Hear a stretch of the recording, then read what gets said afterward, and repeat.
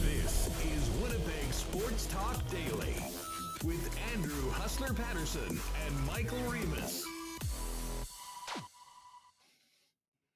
What's up, everyone? Welcome to Winnipeg Sports Talk Daily. Andrew Patterson with you.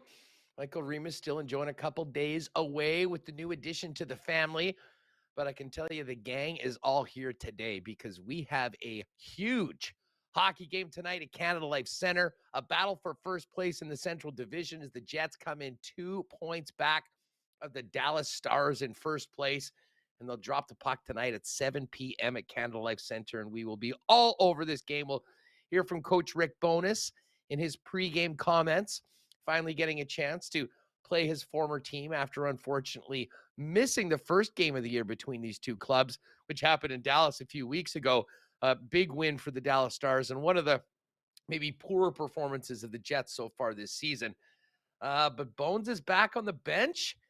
And the Dallas Stars are here with their new coach, Peter DeBoer. It should be a great one. Mike McIntyre of the Winnipeg Free Press will join us for an extended conversation a little bit later on in the program.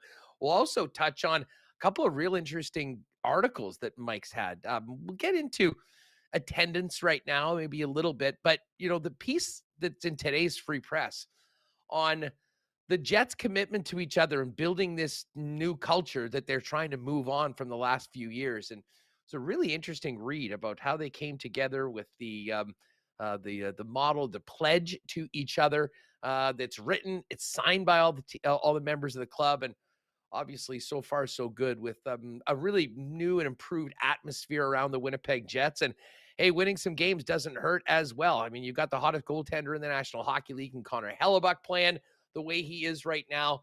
And now it's an opportunity to see if the Winnipeg Jets can measure up against the Dallas Stars, who've been one of the best teams in hockey this year. A battle for first place downtown at Canada Life Center today.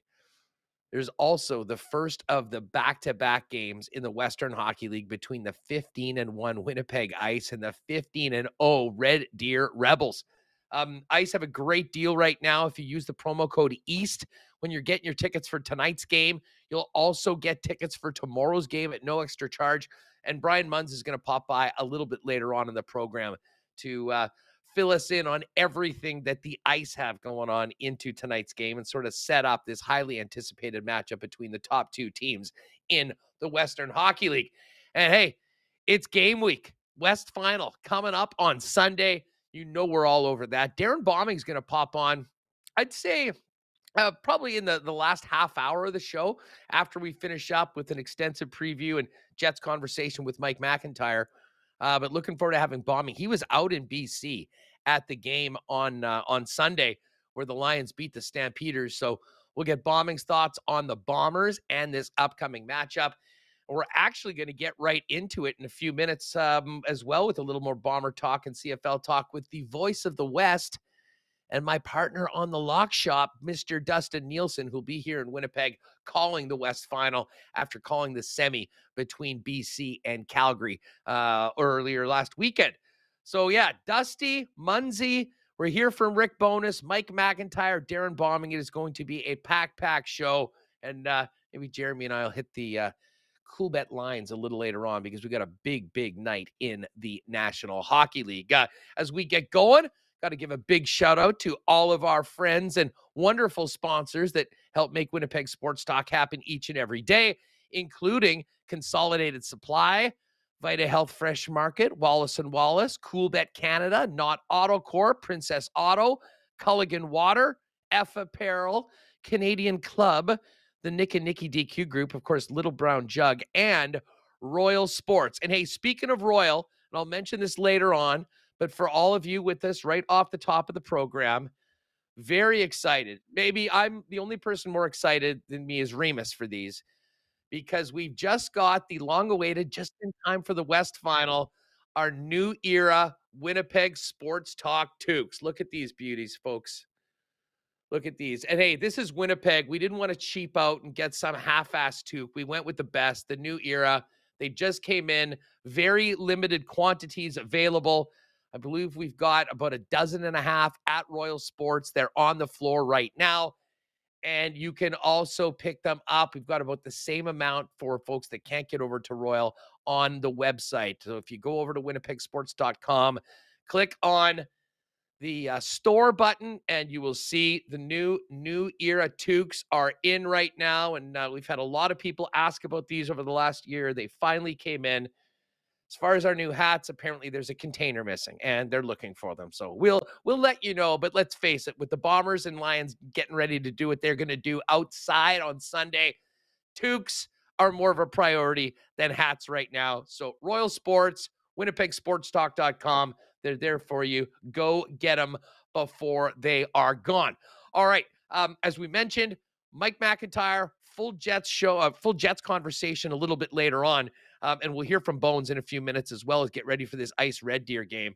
But let's just get right to it and welcome in my partner on the Lock Shop, but most of you know him as the voice of the Canadian Football League. Well, the voice of the West, that's for sure, which all culminates on Sunday here in the Peg at IG Field for the West Final between the BC Lions and the Winnipeg Blue Bombers. And Dustin Nielson, I mean, I could introduce you as the CFL, but let's face it, you're more known for going 5 for 5 last night in the Lock Shop. Dusty is Lock back. Lock Shop. I'm back. 5 for 5. We got the likely touchdown. We got the Justin Tucker over 7.5. We got the Ravens first half, no sweater. That's an insane trend.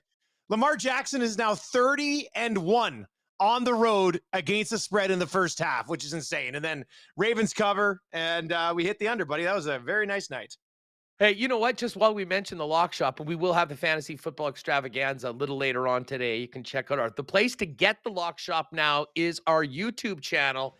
And folks, if you have not already, you know what? While I do this, I'm going to fire up the, I'm going to put the I think we're link. just shy of 200 members right now. Perfect. We just got it going. And folks, I'm just putting it in right now. There you go. There's the link for the YouTube channel. If you're with us on YouTube, click on that, go over, hit the subscribe button. And if you go to @LockShopBets, make sure you're following us on Twitter, retweet the pinned tweet. When we get to 1,000, we'll be doing a big raffle for one of the people that has subscribed. And there's the Gino. It's in his hand. We're giving away a grand right now. So. It's just sitting here. I thought about putting it all on Lamar and the Ravens in the first half last night. Then we'd give away $2,000.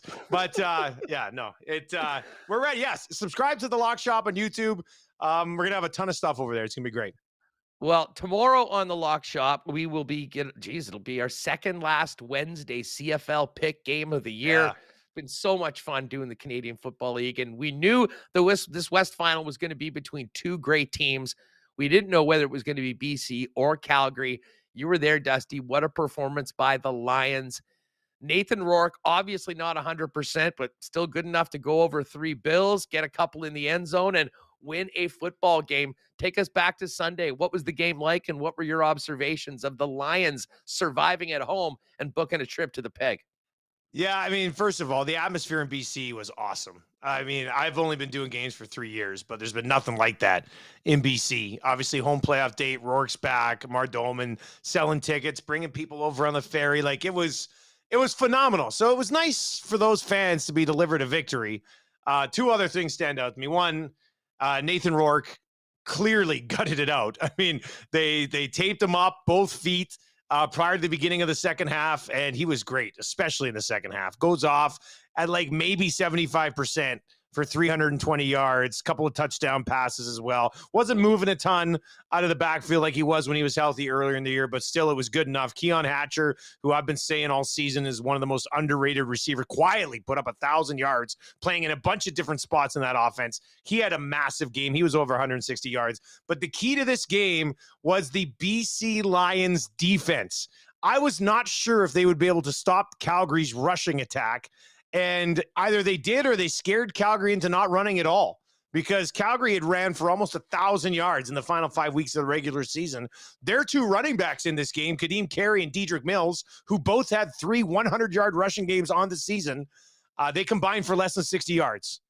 So I don't know what happened. They still averaged like 6 yards per carry, but Calgary just didn't seem to want to commit to running the football. So I guess kudos to whatever the BC Lions did defensively. But to me, that was the biggest shocker. The fact that Calgary could not or decided to not run the ball. It was confusing, to be honest with you, buddy. I didn't see that one coming. Well, and I mean, in addition to not running the football, I mean, they weren't doing very well passing the football. And, as the clock ticked through the third quarter, you just had the feeling that, I mean, hey, this is it. I mean, you need to try anything. And there was 19 going out for what in all likelihood will be his final passes as a Calgary Stampeder. You do wonder if they had made a halftime switch or got him earlier on, whether this game might have looked a little different. But you're exactly right. The lack of consistently running the football was very puzzling because they've got the best rushing offense in the league. There was all the talk about the offensive line going into the game with the All-Stars. Yeah. Didn't seem like they used them. And to BC's credit, though, from a defensive perspective, they really did step up. And I mean, that is going to be the key. I mean, you're going to need to score points. That goes without saying.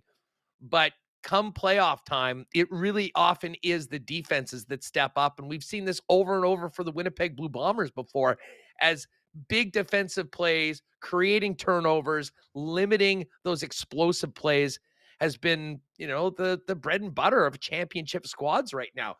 So BC gets through this. I mean, Dusty, coming in, how much of a I think I said this to you on the Lock Shop. I mean, from a Bomber fan perspective, Calgary really, really made me nervous. I mean, the 3 games, and you called, I believe, all of them, the 3 games between Winnipeg and Calgary this year were all very, very close. And, the thought of trying to beat a team with that sort of a line and rushing attack outdoors for the 4th time this season was a little intimidating.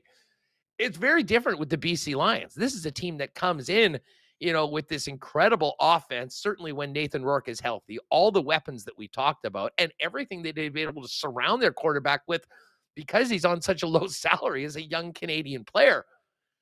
But now they are moving up a weight class coming to Winnipeg. And how impactful do you think the change in the conditions will be as a challenge for the BC Lions?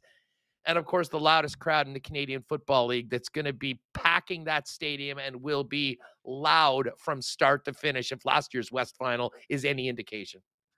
I can't wait, man. I can't wait. That place is going to be absolutely amazing on Sunday. I cannot wait to be there. I didn't do the West Final last year, so this would be my first West Final. I can't wait. It's going to be great. When you look at it from a BC Lions perspective, the conditions obviously night and day compared to what we saw last time. I would think there's 2 things here. Nathan Rourke's health. I mean, we saw that he was banged up, could barely put, definitely was limping for probably the final 2.5 quarters of that football game. After the game, as he was running off, he was certainly limping as well. So what's the recovery process going to be like there? He'll be very limited as far as taking off, which is what makes him very effective. I mean, he's a great passer. We know that. But when you can also mix in the ability to run the ball like he showed in the first half of the year, that's going to change things. I wonder if the Bombers here are just like, that's it, let's go get him. And, he's very good at reading the defenses and moving that ball quickly. But I have a feeling they're going to be bringing a ton of pressure on an immobile Nathan Rourke. And then the other aspect of it that you can change it up a little bit with is James Butler, who had a 1,000-yard season. But he injured himself in the first half of that game against Calgary and still almost went for 100 yards. But you could tell his ability to cut was certainly hurt. It looked like he banged up his ankle and his knee. If that was a regular season game, I don't think he probably would have finished it. So 2 aspects, whether you want to run the ball with Rourke or you want to run the ball with Butler, the only other option they have, unlike Calgary, who could go to Diedrich Mills or could go to Peyton Logan or whoever, the only other option they have is Bruce Anderson, who really doesn't have much experience at all. And what's Bruce Anderson going to come in and run all over the Bombers defense? I highly doubt it. So, the one thing going for them is that defense for the Lions, the way they played. And the Bombers defense has been very good this year. I don't think it's been as good as it has been in past years. So I think defensively, this could be a pretty evenly matched game. So if the veteran secondary in BC, if they can make some plays on the ball, I think they'll have to do it. If they're going to have success, I think they're going to have to pick Zach off a couple of times and maybe have to take one of them back or at least put him in really good field position because Rourke will be great again. There's no denying it, but I think BC's defense is going to have to be the difference maker in this game. I am very interested, and I know Rourke's a Canadian quarterback, but I mean, he's from the West Coast. He's playing for the BC Lions. He went to school in the States. He hasn't been in this before. Ever played in anything like this before. And listen, that was a hard-fought win, and we saw, the wear and tear that it had on Rourke at the end of the football game, Dusty. And meanwhile, the Winnipeg Blue Bombers have basically been home and cooled for a month in first place. And like last year, we're able to rest a few players. Some key guys had the opportunity to come back and get healthy. And it really does seem like it is all systems go for the Blue Bombers. It wasn't a great start for them last year at the beginning of that game, was it? Like against the Riders, it seemed like it took them 5 times in the first half. Well, was it 5? And that's why that game is so legendary in Winnipeg lore, is that, the Bomber defense just kept on holding Saskatchewan after, the offense inexplicably, remember the one Dembski had a sure touchdown. It went off his fingers, ended up being a pick. I mean, they moved the ball well, but they just were not, they weren't crisp. And I think that those experiences make a championship team like the Bombers even more ready to play a team like BC. But I do wonder, just the challenge of BC turning it around in such a short time against a team that has set the bar in the Canadian Football League, that has had the opportunity to rest, had the opportunity to get healthy. And they've been practicing. They had a bye week, but they had 3 practices. Every guy locked and loaded in the facility each and every day. We had a great chat with Ed Tate.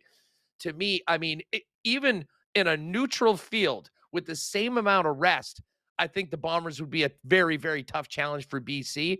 But man, when you talk about everything else around this game and what they've had to do to get here, there's a reason why the Bombers are a significant favorite. Well, and they know what's on the line. And, having chatted with Osh pretty much every week throughout the season, they always have the same message, right? They're going to say, it's just like any other game. But literally the same message. It's the same thing every single week from every single member of the team. But, as a group, maybe behind closed doors, man, like they know that they have a chance here to keep something special going. And what the line, I think the Cool Bet posted as 5. I think it's 5. I think the lines are 5. We were 5-point dogs right now. So we were thinking 4.5. It ends up being 5. It's an interesting number. That's for sure. But the Bombers, and the commitment that they've got to doing this again, because you mentioned just this last bye week, but they had that other bye week late in the regular season, man, and like nobody left either. They just stayed around, kept working to get ready to do what they have a chance to do.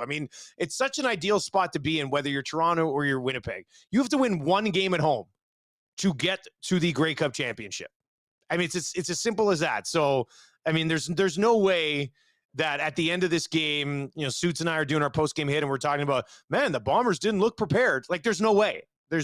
So I think it's going to take some special efforts, probably individually, from the BC Lions to steal one. And I would view it as a steal. Like, BC's a very good team, but I would be pretty surprised if they knock them off. With a healthy Nathan Rourke, different story. And Nathan might still pull off something special. He's that type of guy. But this is a game that the Bombers should be able to take care of. Well, as he said, Bombers are 5-point favorites. We've talked about the record. We've talked about the pedigree. We've talked about everything they've done. There's a reason why.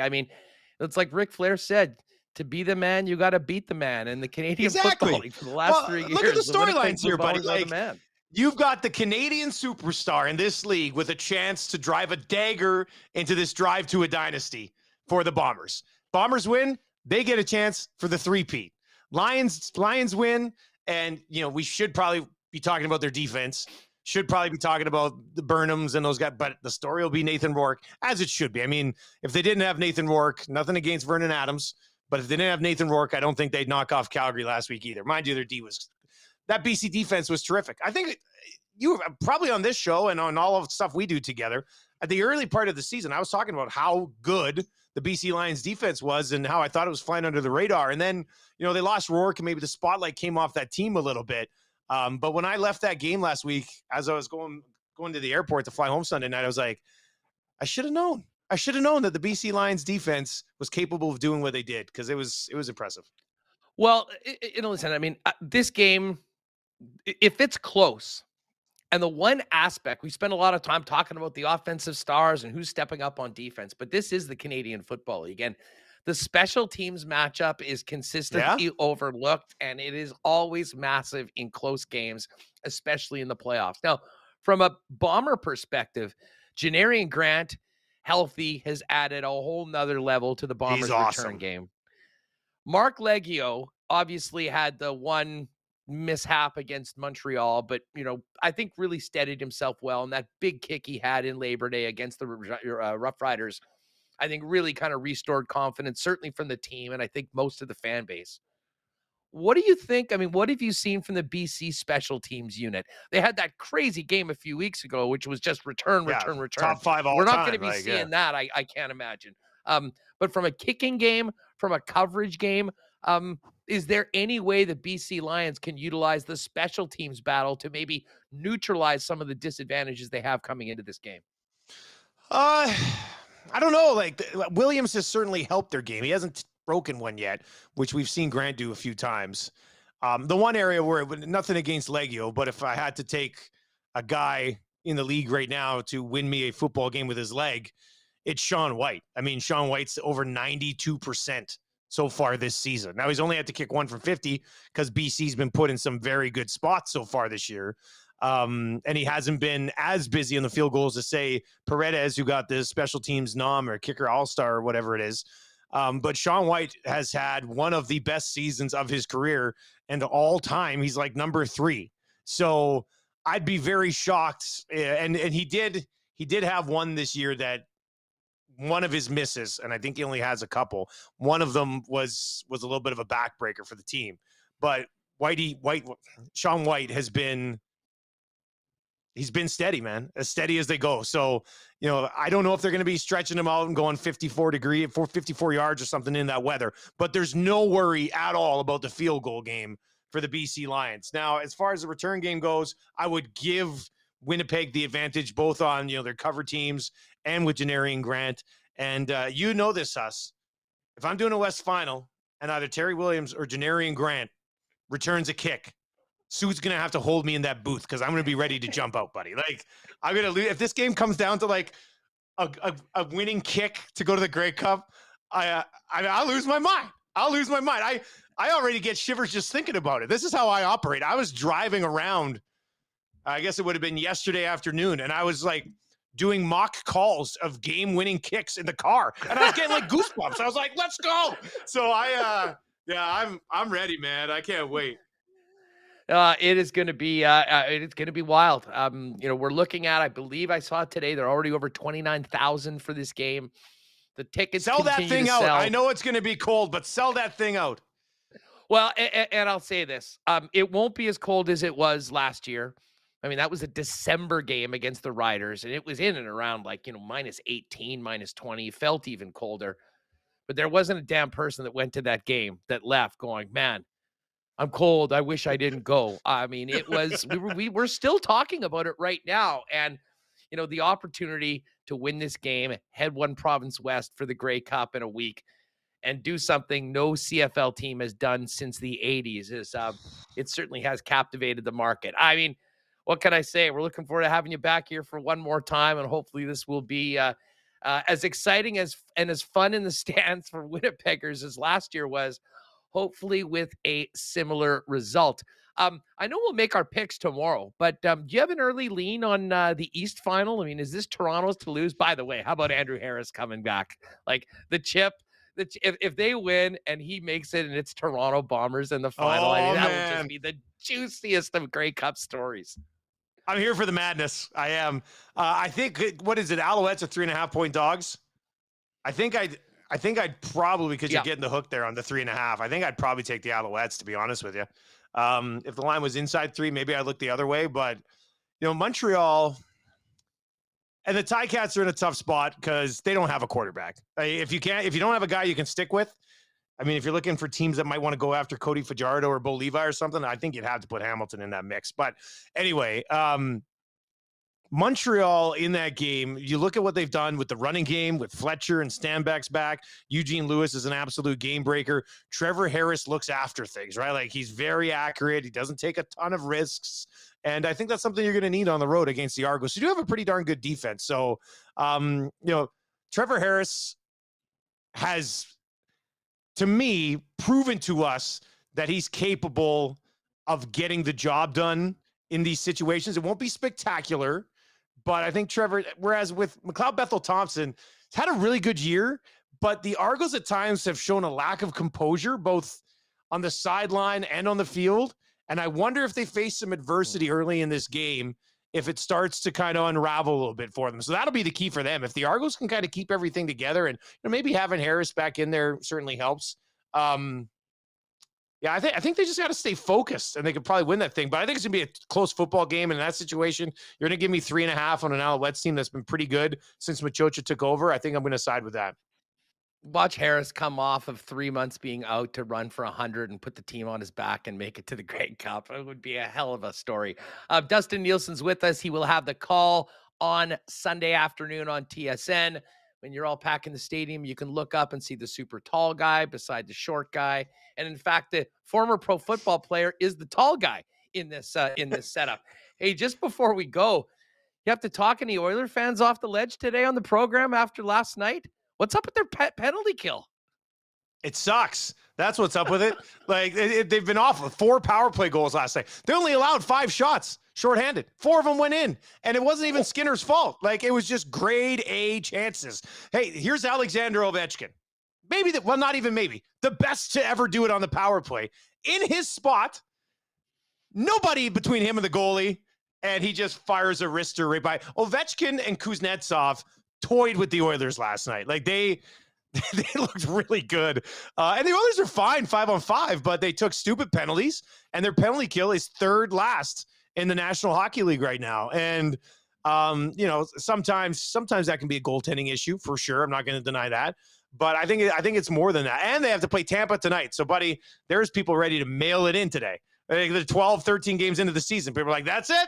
Ken Holland's blown it. On to the next one. I'm like, oh, so it was, but if they win tonight, the parade is back on, right? So we know what it's like early in the season. Yeah. Hey, we got a battle for first place in the Central here tonight between the Jets and the Dallas Stars. And not a lot of people had that before. And I can tell you, if they win this game, parades will be planned. And if they lose this game, it'll be everything that's happened so far. It's not worth it. Obviously, we're Canadian markets, man. That's why we love it.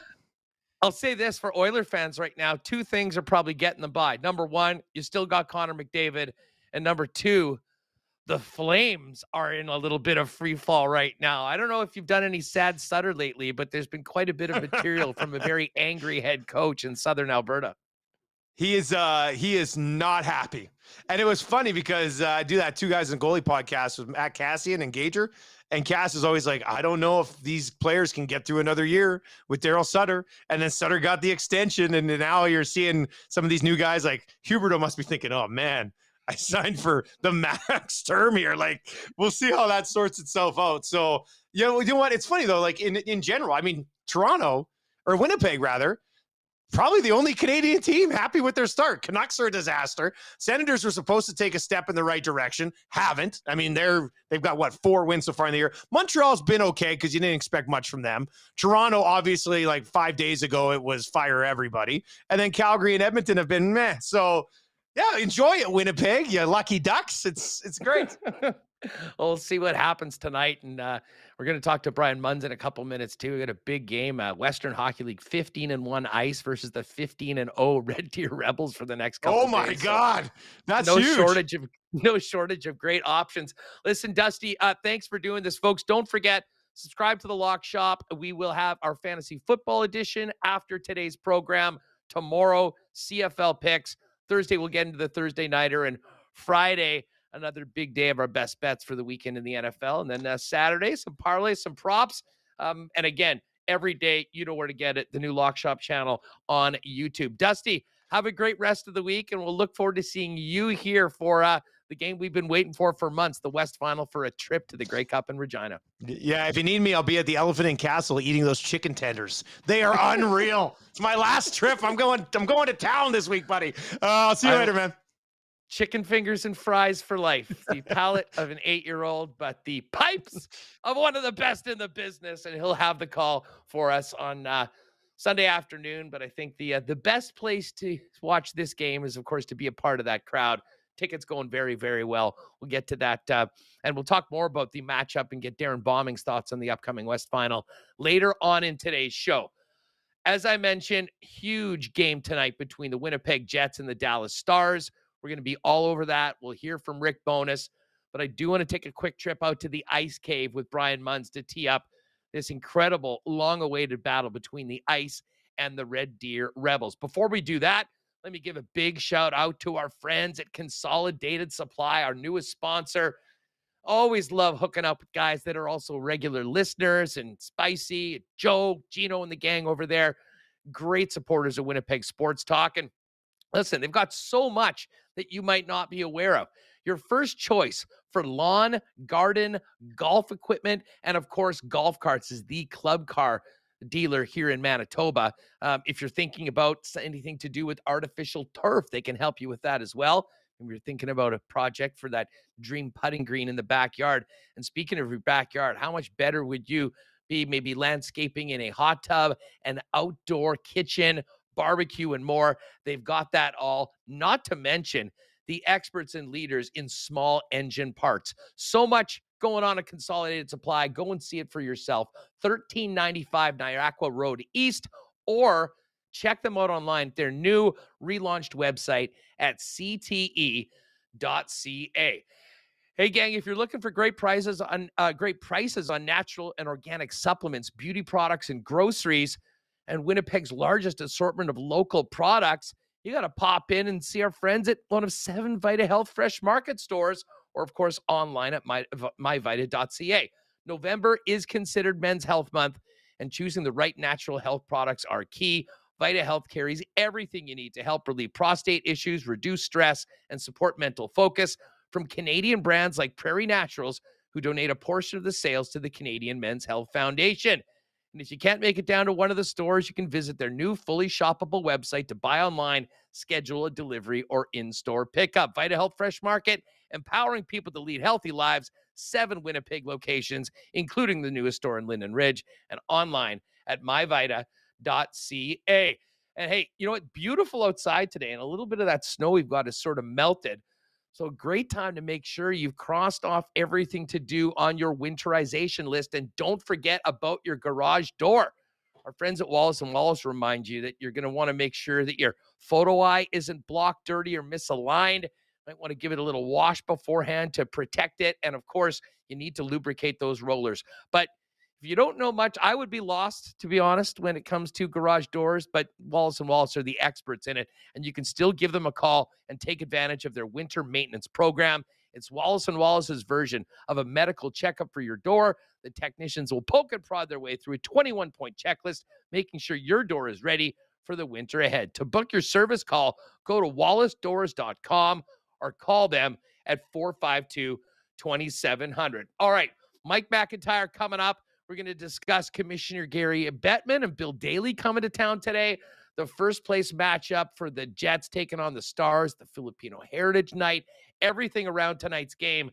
But I wanted to make a point of making sure we headed out to the Ice Cave, because we've talked for the last couple of weeks about the Ice finally coming home after that marathon start on the road. And tonight and tomorrow, they're taking on the 15-0 Red Deer Rebels. Cannot remember a matchup in almost any sport where you had a 15-1 team taking on a 15-0 team, but that's exactly what's happening tonight. They've got a great special right now as well. If you go to the Ice Twitter, you can click the link, but if you use the promo code EAST and buy your tickets tonight, 2 for Tuesday, 2 for 24, you'll get free tickets for tomorrow's game as well. So let's get to it. Head out to the Ice Cave. Brian Munz joins us now to tee up the battle for supremacy in the Western Hockey League. Brian Munz joins us now from the Winnipeg Ice before the first of 2 first-place battles between the Red Deer Rebels and the Winnipeg Ice. Munzie, what's going on? Must have a big game feel around the Ice Cave today. There is. Just finished our pregame visit with head coach James Patrick, and we were both talking about it, that the phones have been busy over the last 48 hours or so. We're 17 games into it here tonight for Winnipeg, but these are kind of the 2 that everybody across the league has had their calendars marked upon. And I think there's only 3 other games or 2 other games overall in the league this evening. So all eyes will be on the Ice Cave for sure, with especially with Red Deer going into Moose Jaw on the weekend. They were down 2-0 and were able to win that game. So to come in here 15-0, and we all know what the Ice have been able to do at 15-1. It's kind of the battle of the Titans here tonight, coming up at 7. Well, you know what? We've also got a great deal on tickets for folks to check out the games today and tomorrow, which we'll tell you about in a second. But I have to ask, in talking to James Patrick, everyone knew that these games were coming up, and anyone paying attention to the standings saw the wins pile up night after night. In some ways, from the coach's perspective, it's nice to finally be here because I think it's just human nature. When you've got a team rolling the way the ice has been, knowing that Red Deer is coming into Winnipeg and they hadn't lost a game yet on the season, at times you sort of look ahead to that. And the Ice have continued to put out workmanlike efforts and get the 2 points when they've had the opportunity. Yeah, you're right. Like, you look at the calendar, and they obviously started with 13 in a row on the road, and then you come home, you've got the Battle of Manitoba for Taylor McCaffrey Lawyers against Brandon. Those games are always fun. And then when you've got Everett and Tri-Cities coming in, the first time that both of those franchises ever played in Winnipeg, I think the focus was easy for those 3 games because there was something always there. But there's no doubt when you've got Kai Uchaz, who comes in tonight leading the league in goals. He scored 8 in his last 5 games. There's a lot of intrigue for sure with obviously how good Winnipeg's been, and then you've got a team that's undefeated. So for tonight and tomorrow, there's no better place to be, obviously, than at the campus of the U of M. Yeah, well, and we should get to it right now. I mean, if you go to the Winnipeg Ice website or check out their Twitter, it's probably the best place to do it. They've got a link to it. But, I mean, you got the number 1 ranked team in the country. The Red Deer Rebels are here, 15-0 versus 15-1, back-to-back games. And if you purchase your ticket to tonight's game using the promo code EAST, you'll get a free ticket to Wednesday's match. And, for folks that haven't gotten out to the Ice Cave yet, Munzy, I can't imagine a better time to take in not 1 but 2 games against 2 of the best teams in Canadian junior hockey. Yeah, and throw in the fact as well that it's 2 for Tuesdays here tonight, a promo that they're running each and every night where you can get 2 tickets for $24, a couple of hot dogs for only $8. You can get 2 for 1 popcorn, and then you got your Fort Garry Brewing draft pregame, and as the night goes on, 2 beer for only $10. It's a pretty affordable night for the family, obviously, and then you get to do it again all tomorrow. So, it's going to be a fun week here. And, the best part about it, and I was talking to somebody about this yesterday, is, you mentioned for people that haven't come into the Ice Cave or haven't spent a lot of time inside Wayne Fleming Arena, you're only like 15 feet off the ice, like in your farthest vantage point. So it's not like you're lost and the game's kind of a bit of a rumor down below somewhere in some of the big buildings. So this is going to be a fun weekend, or I guess midweek, but we'll call it a weekend.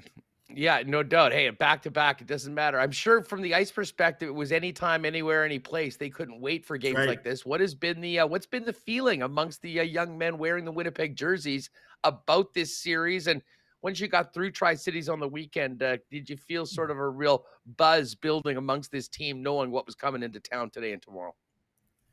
Yeah, I think so, just based on the roster and the way things are going. Knock on wood right now, everybody on the roster is eligible for James Patrick, so he has to make 3 deletions in the lineup right now. Carter Prasovsky's been really good since coming back. Max Struhl's obviously healthy on the back end, so those have been big. Graham Sward made his ice debut on the weekend since coming over from Spokane, the Nashville Predators draft pick. And, I've talked to some people in Nashville, and they're really high on him. Like, they thought he had a tremendous training camp up with the big team. So those 3 players on the back end are obviously a huge compliment to guys like Lambos and Zalotti, who get so much ice time, and then the young Jonas Wu. So it's worked out really well defending. And, that for me is kind of what stands out. We talked about Kai Uchaz earlier on, leading Red Deer with 15 goals on the year. As a team, they've only given up 25 goals against in the 15 games they've played. So for as much as, we talk about goal scoring and how fun it is, it could be a 2-1 or a 3-2 hockey game here tonight and tomorrow. So it sets the stage for, the hockey fans to come out and watch some really good play on the ice. I can't imagine Daniel Hauser. I mean, we spoke with him about him last week and the incredible start that he's had, and just how basically all he's done is won since he got to Winnipeg and put on a nice jersey. Huge opportunity for him to basically establish himself as amongst the elite and show that he can do it against the elite of visiting teams. Yeah, 11-0 on the season so far with what he's been able to do in net. And obviously with Red Deer's perfect record right now, both Kyle Kelsey, who's 10-0 for the Rebels, and Rhett Stozer have yet to lose. He's 5-0. Red Deer's goalie numbers, if you want to look at this, Huss, and we don't know who's going to play as of yet tonight for them. Kelsey's goals against is 1.80. His save percentage is 935.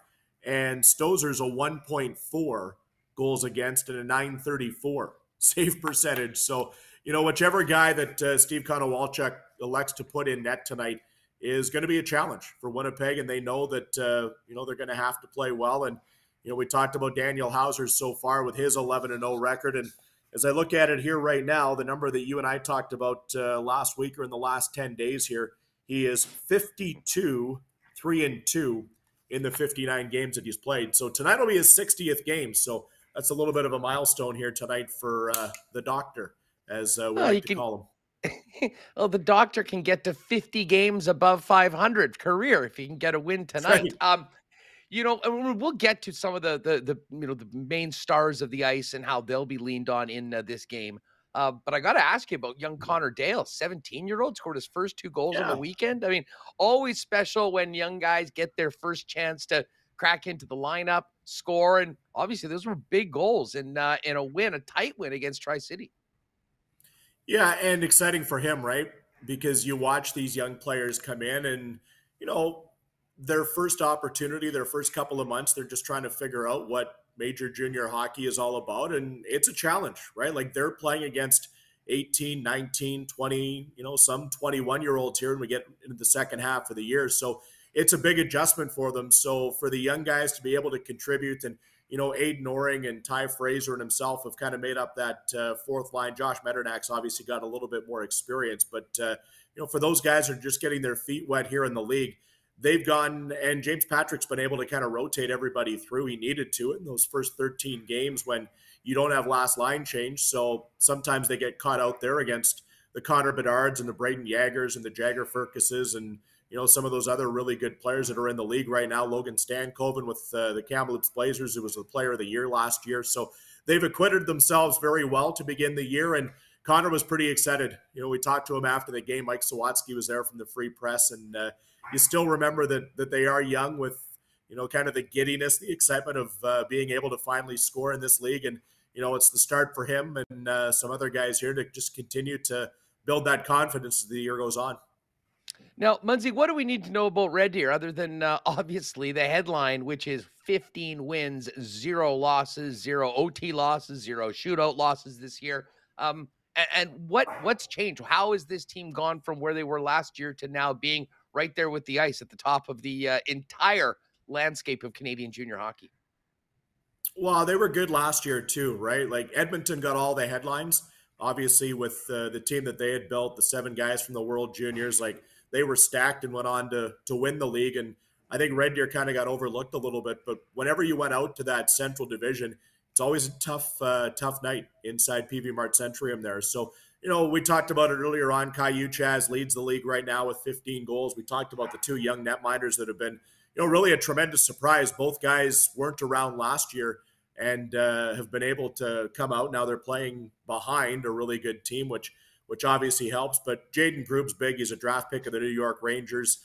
Comes into this game, I think with 19 points as well. They've got Sadaf, who's a Finnish kid on the back end. Like they've got a lot of really good players that have been able to kind of build into that mode that Steve Konowalchuk played with. And, James Patrick and I are going to talk about it on our pregame show tonight coming up at 6:30 that, the Rebels kind of play like Steve Konowalchuk did.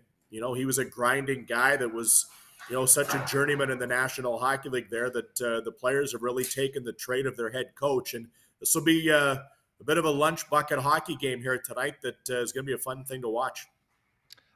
We can't talk ice without mentioning Zach Benson, who is leading the team in scoring right now, a top prospect for the draft. And, that's going to be around Zach. Really was around him last year. I think people knew that this was going to be a big year, a very hyped draft, and he's one of the top prospects for it.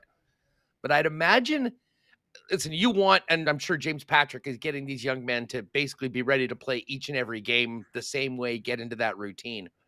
But knowing the competition and the amount of eyeballs and the amount of notoriety these 2 games are, big opportunity for Zach Benson to maybe introduce himself to some folks that maybe have not seen or heard about what he's doing and why he's a top 5 prospect for the upcoming NHL draft.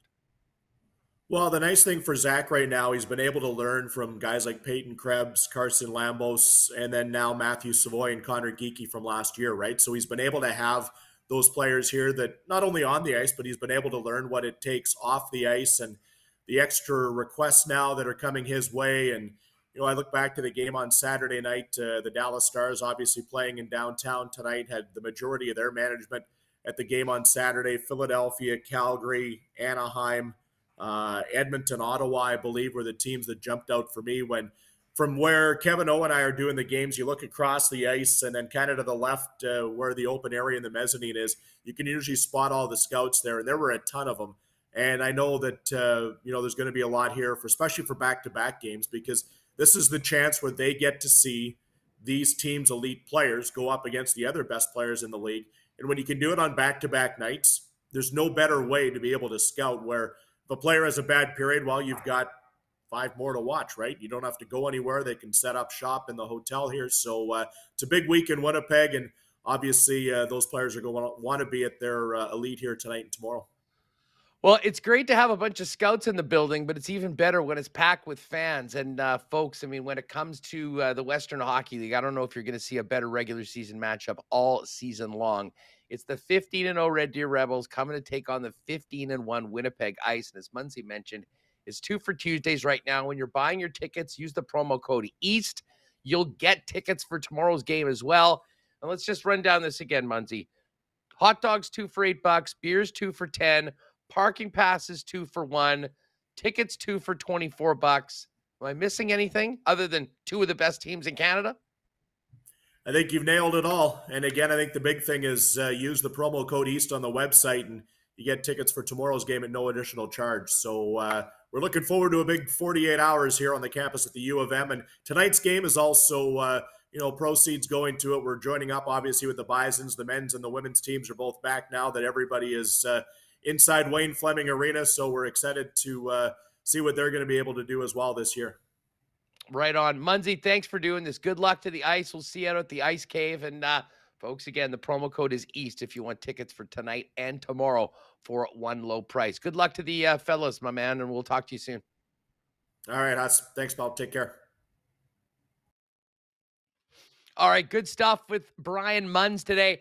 Hey, if you want to go to the game tomorrow night, hit me up with a DM on Twitter, @Hustlerama. Include your email, and I'll pick a winner from everyone that sends in a DM over the next few hours for 4 tickets for tomorrow night's game between the Winnipeg Ice and the Red Deer Rebels. And if you've got the time, if you're not going to the Jet game tonight, you get those 2 for $24 deal, and you'll get tickets for tomorrow night's game. Should be a great one. But we all know the main event tonight in the Peg is downtown, Canada Life Center. Jets and Stars. Mike McIntyre just about to join us. But let's get to the why not question of the day. And I guess the question is, how big of a game is this in your mind? What will a win against a very good Dallas Stars team do for your confidence level and where the Jets are headed? And on the reverse side of things, if things don't go well, what will that tell you about the Winnipeg Jets? Hit us up in the comments. And of course, for everyone live in the chat right now. And a big thanks to our friends at Knott Auto Corp for their great support of Winnipeg Sports Talk. So much going on right now over at Knott. Of course, they're the leaders in electric vehicles. Had a big Tesla event a couple weeks ago, but so many beautiful makes and models on the lot right now. If you're thinking about a new car, why not get into the car of your dreams at a great price with the help of the Knott team? And with winter just around the corner, do you have your winter tires yet? The service lab at Knott Auto Corp has winter tire specials and the MPI payment plan. Why not get safe winter tires now and pay later? Knott Auto Corp, Waverly and McGillivray, and online at knott.ca. And by the way, pay attention to the Knott Auto Corp Instagram. I know they're going to be dropping a contest to win tickets to the West Finals. So go on to Insta at Knott Auto Corp, give them a follow, and keep an eye out for your chance to win West Final tickets from our friends over at Knott Auto Corp. Hey, are you bundled up for the game on Sunday yet? Mentioned that Royal Sports over at 750 Pembina Highway has brand new bomber gear in, toques, scarves, and more. And the other hot new addition is the Winnipeg Sports Talk New Era toque.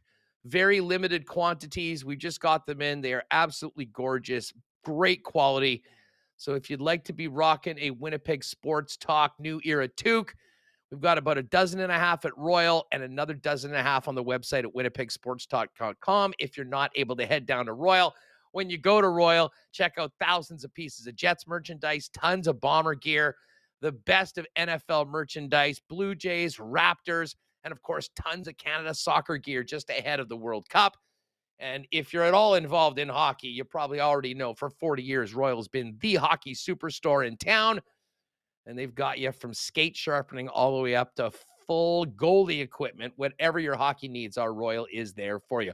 Royal Sports, 750 Pembina Highway. Follow them on Instagram at Royal Sports Pembina for their latest merchandise drops and sale information.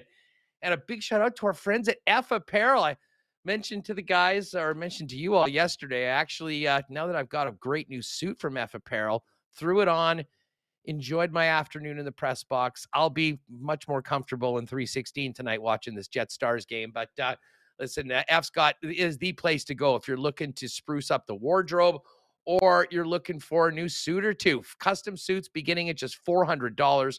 Some great deals as well. And for you fellas that are involved in a wedding party next year, talk to the gang. If you get down to F Apparel and get fitted and ordered by the end of November, everyone at the wedding party is going to get a free shirt and 10% off your order, savings of up to $130 per person. That's F Apparel, 190 Smith Street downtown, and online at fephapparel.com. All right, we've talked a little Bombers. We got ready for this ice series, but tonight, all eyes on Canada Life Center. Real special night, Filipino Heritage Night. Those really cool warm-up jerseys. There'll be some interesting entertainment and some cool food options. But first things first, this is a battle for first place in the Central Division. And Mike McIntyre, who saw that coming a few weeks ago for the Winnipeg Jets? How are you? Doing well, Huss. Yeah, this if you're Rick Bowness, I mean, you couldn't have scripted this any better, could you? Your new team fighting your old team a month into the year for first place. Throw in the fact that at least until the other day, the Chicago Blackhawks were sitting there in third, and the game on Saturday was kind of a second place battle with a team that everybody thought was going to be tanking for Connor Bedard. And the Central Division is kind of an odd one early in the year. And yes, it's early, but hey, U.S. Thanksgiving is just 3 weeks away. And here are the Jets, Huss, not only in second place in their division. Last I checked, they were 6th overall in the NHL in terms of win percentage and third in the West. They've also collected points, of course, in 6 straight games. So they want to keep the good times going, obviously, tonight. And, you know, they've done what you would hope they would do against a couple of lesser lights in Montreal and Chicago. Now they get a team that is clicking on all cylinders. The Dallas Stars, I don't know if you mentioned this already, they've scored 18 goals in their last 3 games, outscoring their opponents 18-6. So they are a force, and they got one of the best top lines in hockey. The Jets will have their hands full, and it's a good test at a good time. Yeah, no doubt about that. I mean, yeah, that Hintz, Robertson, Pavelski line has been, the engine for the club. And if you've got Jason Robertson in fantasy, you've been liking it. And then, we saw the guys that normally seem to just show up after being AWOL when they play the Winnipeg Jets as Jamie Benn and Tyler Seguin. And Ben's coming off a recent hat trick, and both of those guys, although playing lower in the lineup, contributing as well. I just put this out, or why not question of the day, but Mike, in your opinion, I mean, I know it's a big divisional game. It's a great test. But what do you think is at stake for the Winnipeg Jets going up against Dallas, a team that handled them quite well at home earlier this season? We've seen the team build off of great results on the road, but certainly not the style of play they wanted.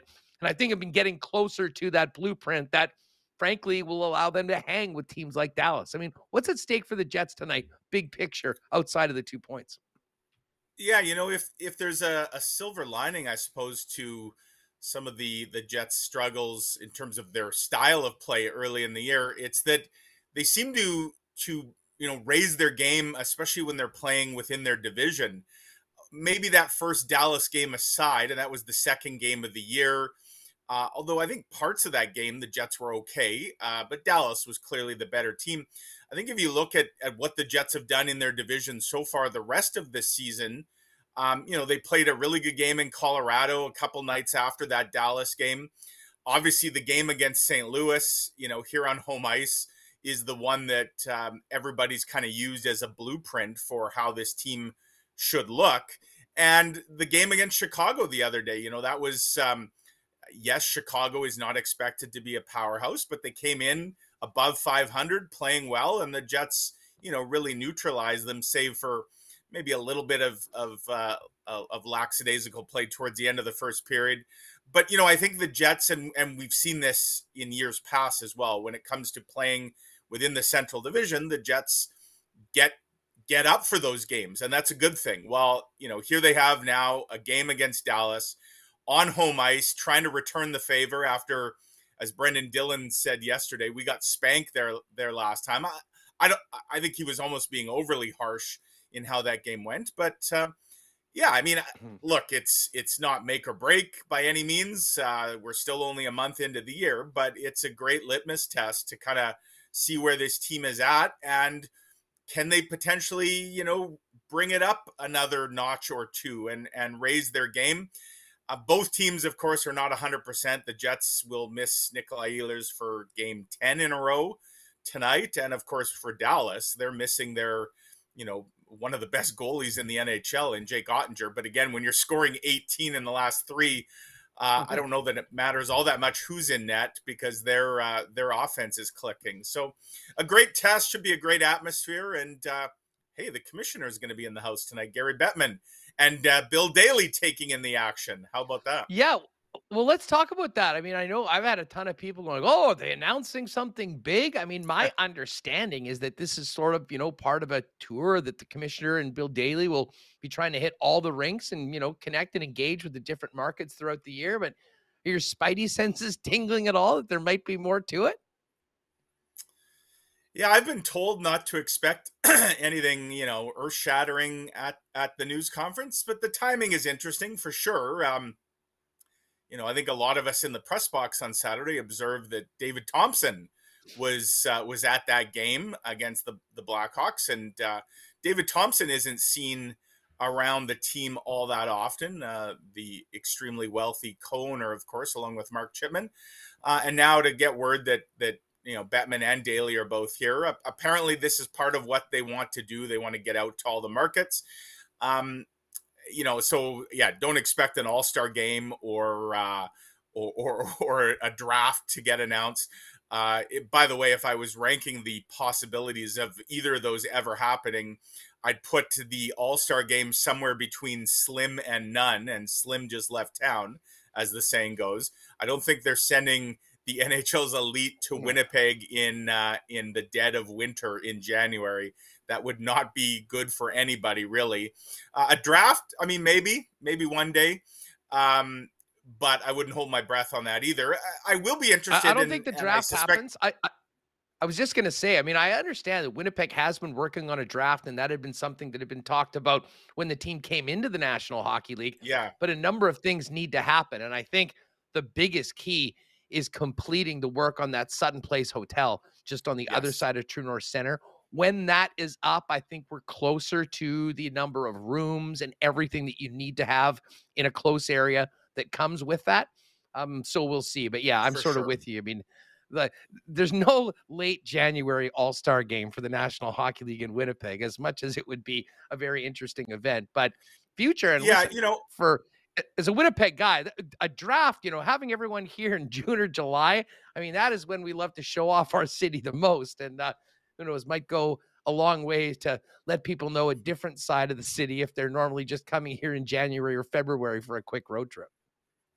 Yeah, the mosquitoes aren't even that bad usually, at that time of year. So you're right. I mean, one question I suspect, if I plan to ask it, if someone else doesn't beat me to it, I do wonder if Winnipeg is in line for another Global Series game at some point. The Jets obviously have a number of players from Europe. Nikolai Ehlers, Denmark. I wonder if that's a potential to happen sooner or later. The Jets, of course, did participate in that one Global Series in Finland back in 2018 or 2019, I believe it was. Patrick Laine's not on the team anymore. And Laine, of course, just went back to Finland now as a member of Columbus against the Avalanche last week. But I do wonder if that's something that is potentially on the radar in the next year or two for the Jets. We know the NHL, that's a big part of what they do now, right? To send teams overseas. Usually now there's been the two teams kind of start the year there. And then what we just saw last week, where a month or so into the season, there's another one. So if four teams are kind of getting them on a yearly basis, I do wonder if we're getting close to Winnipeg's number being called. And if so, where that might be. Denmark would, to me, make a whole lot of sense given Nikolai Ehlers. And we know, obviously, hockey in Denmark has just exploded. And a big part of that is a guy like Nikolai Ehlers and what he's managed to do for his homeland. His dad, of course, is the coach of the national team. So it would make a lot of sense. But again, I'm not expecting we're getting any kind of big announcement today. I do, though, expect, Huss, that Gary Bettman will be asked about attendance issues. And, there's that clip of him from 2011 where he was announcing the relocation of the Thrashers. And he said, this is only going to work if this is a full house every night. And, of course, for the first decade, the downtown rink played in front of a full house. They've only had one sellout since COVID, and that was a few weeks ago when the Toronto Maple Leafs were in town, a sellout heavily influenced, I suspect, by Toronto Maple Leafs fans. Last Thursday, Montreal Canadiens were in town, normally a huge draw, and I wrote about this in a piece that ran over the weekend. There was 1,600 empty seats, and that has to be a concern. To be clear, this is not a Winnipeg Jets issue alone. The Jets, in fact, based on the numbers, are right around the middle of the pack in the NHL when it comes to capacity. And the capacity that they're playing, there are about half the teams in the league are actually playing to an even lesser capacity than Winnipeg.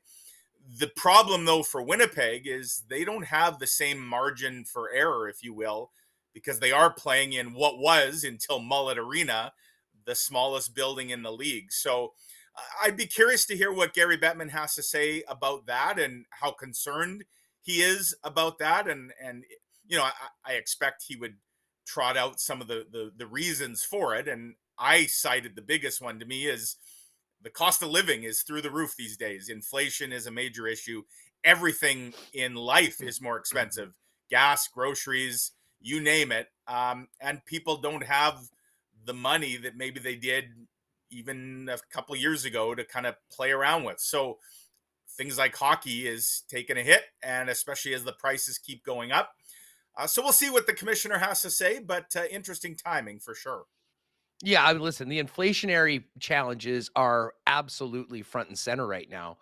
But as I've been saying, for years on this program, and as someone that gets that invoice every year for season tickets, the National Hockey League has really been trying to grow their HRR, the hockey-related revenue, almost solely on the backs of ticket sales and continuing to raise prices. And, there was going to be a breaking point, and I kind of felt that was pre-pandemic, and then everything stopped, and it sort of put a pause on everything. And, when you add in the aftermath of, listen, it's not a huge number, but there probably still is a percentage of the population that, but basically just stayed at home and, aren't comfortable going out into big events. I mean, you have some, would have lost some season tickets that way.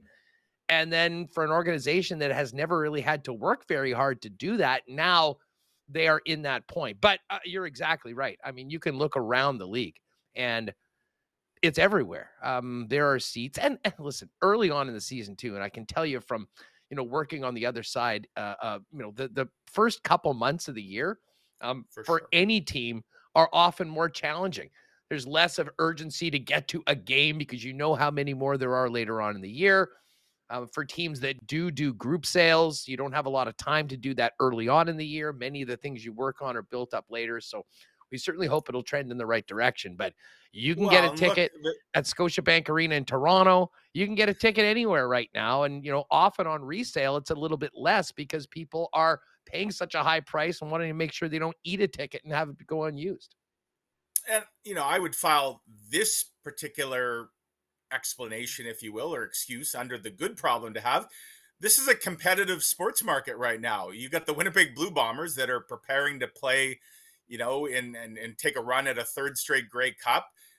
They'll be a full house or very close to a full house this Sunday, just as they played to many, full houses or near full houses over the season that just ended. I know you just talked to Munz. I mean, the Winnipeg Ice are a dominant junior hockey team, and yes, they play in a much smaller building, but there's a segment of the hockey market here in town that is enjoying watching the Ice and their product. And the Jets farm team, the Manitoba Moose, they're competing for first place in their division. So there's a lot of choice in this market. And you're right.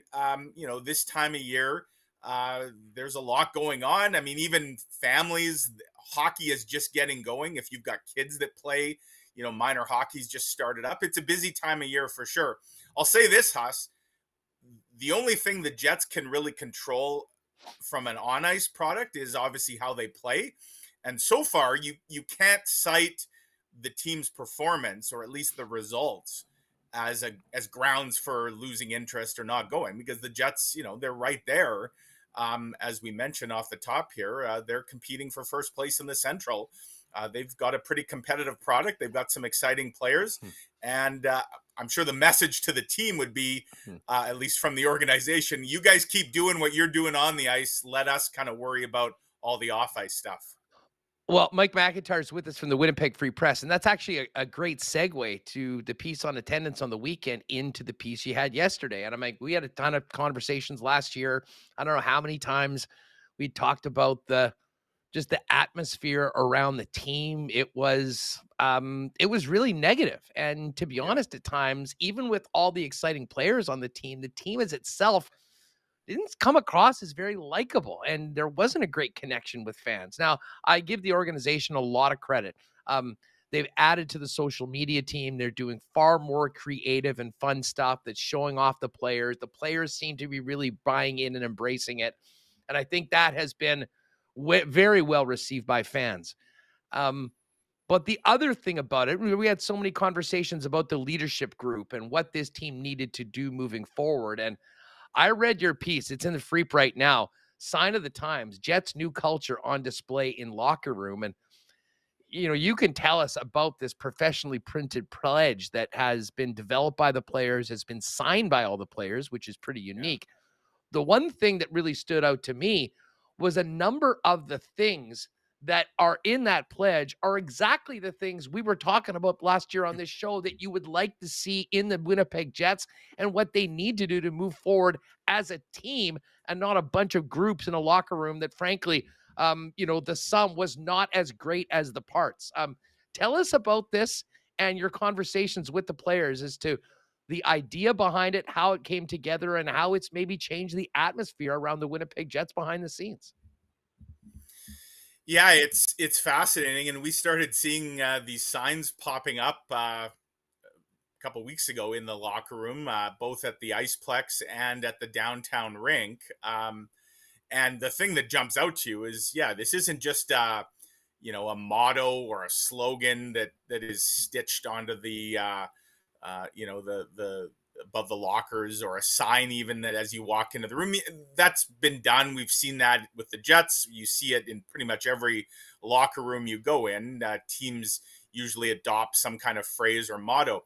This is more of a mission statement. And to see the signatures of every player on it, I mean, it's like an oath, really. It's a contract that they've essentially signed with each other. And the fascinating thing, this wasn't some marketing firm or even the team's marketing department that came up with it. This was the players themselves.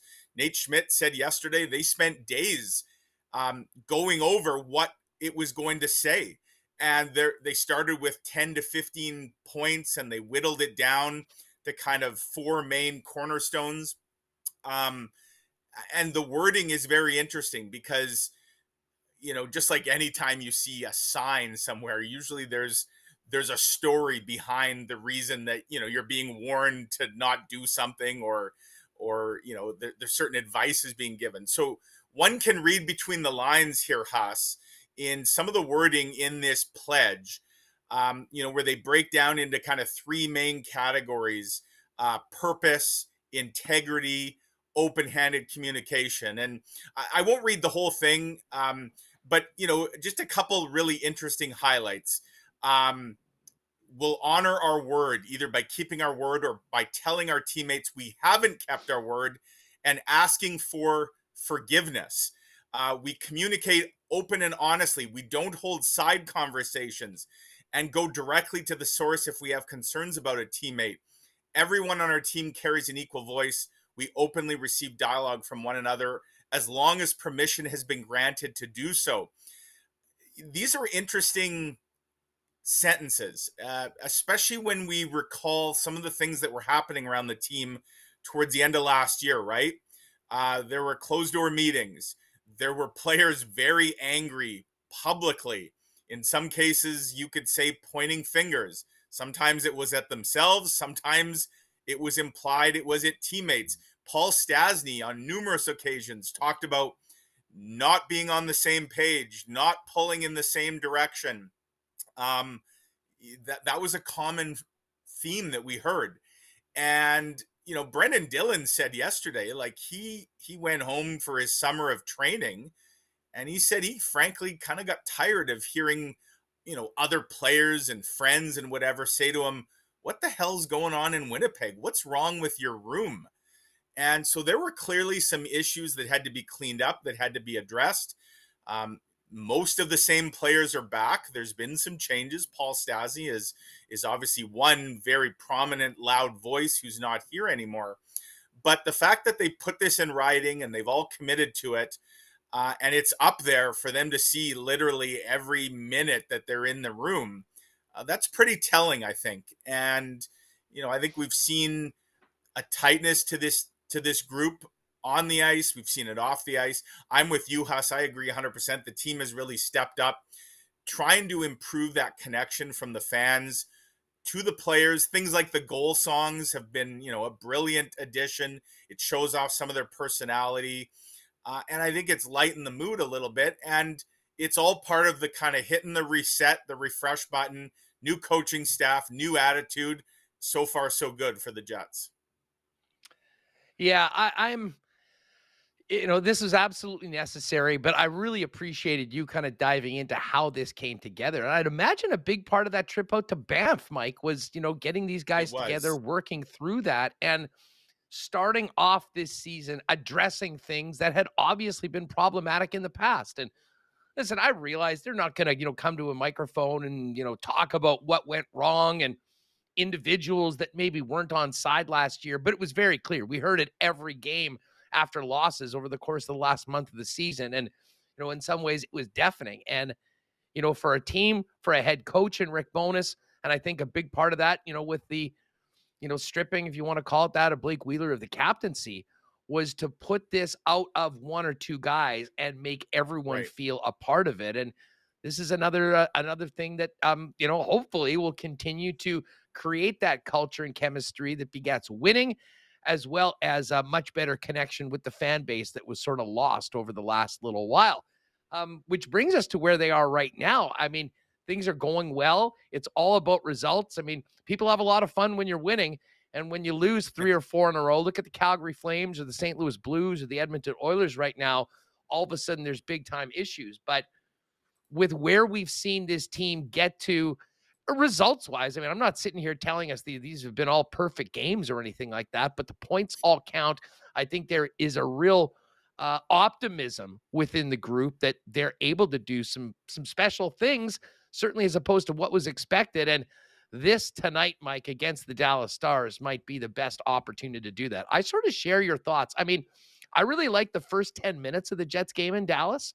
I thought they had a ton of opportunities, but then there was about a 25-minute stretch of that game where Dallas completely took over, limited the Jets to almost no opportunities, scored a few goals and, then ran out. And I think those lessons, back to a hockey conversation, are going to be front and center in their preparation leading into tonight, as well as knowing what it's going to take to beat a top Central team. And no better blueprint than the game that the Winnipeg Jets played 2 weeks ago against St. Louis, which, by the way, I think broke the Blues. They've lost 7 in regulation starting with that game right now. But this is a great test and a great opportunity for the Jets to show that they have taken steps and they can be better than they were on the road. They can build on these wins. And this is the biggest test of this homestand. And man, what a result it would be if they could get 2 points out of Dallas and go 6 for 6 in these 3 games before a couple days off and then heading on the road.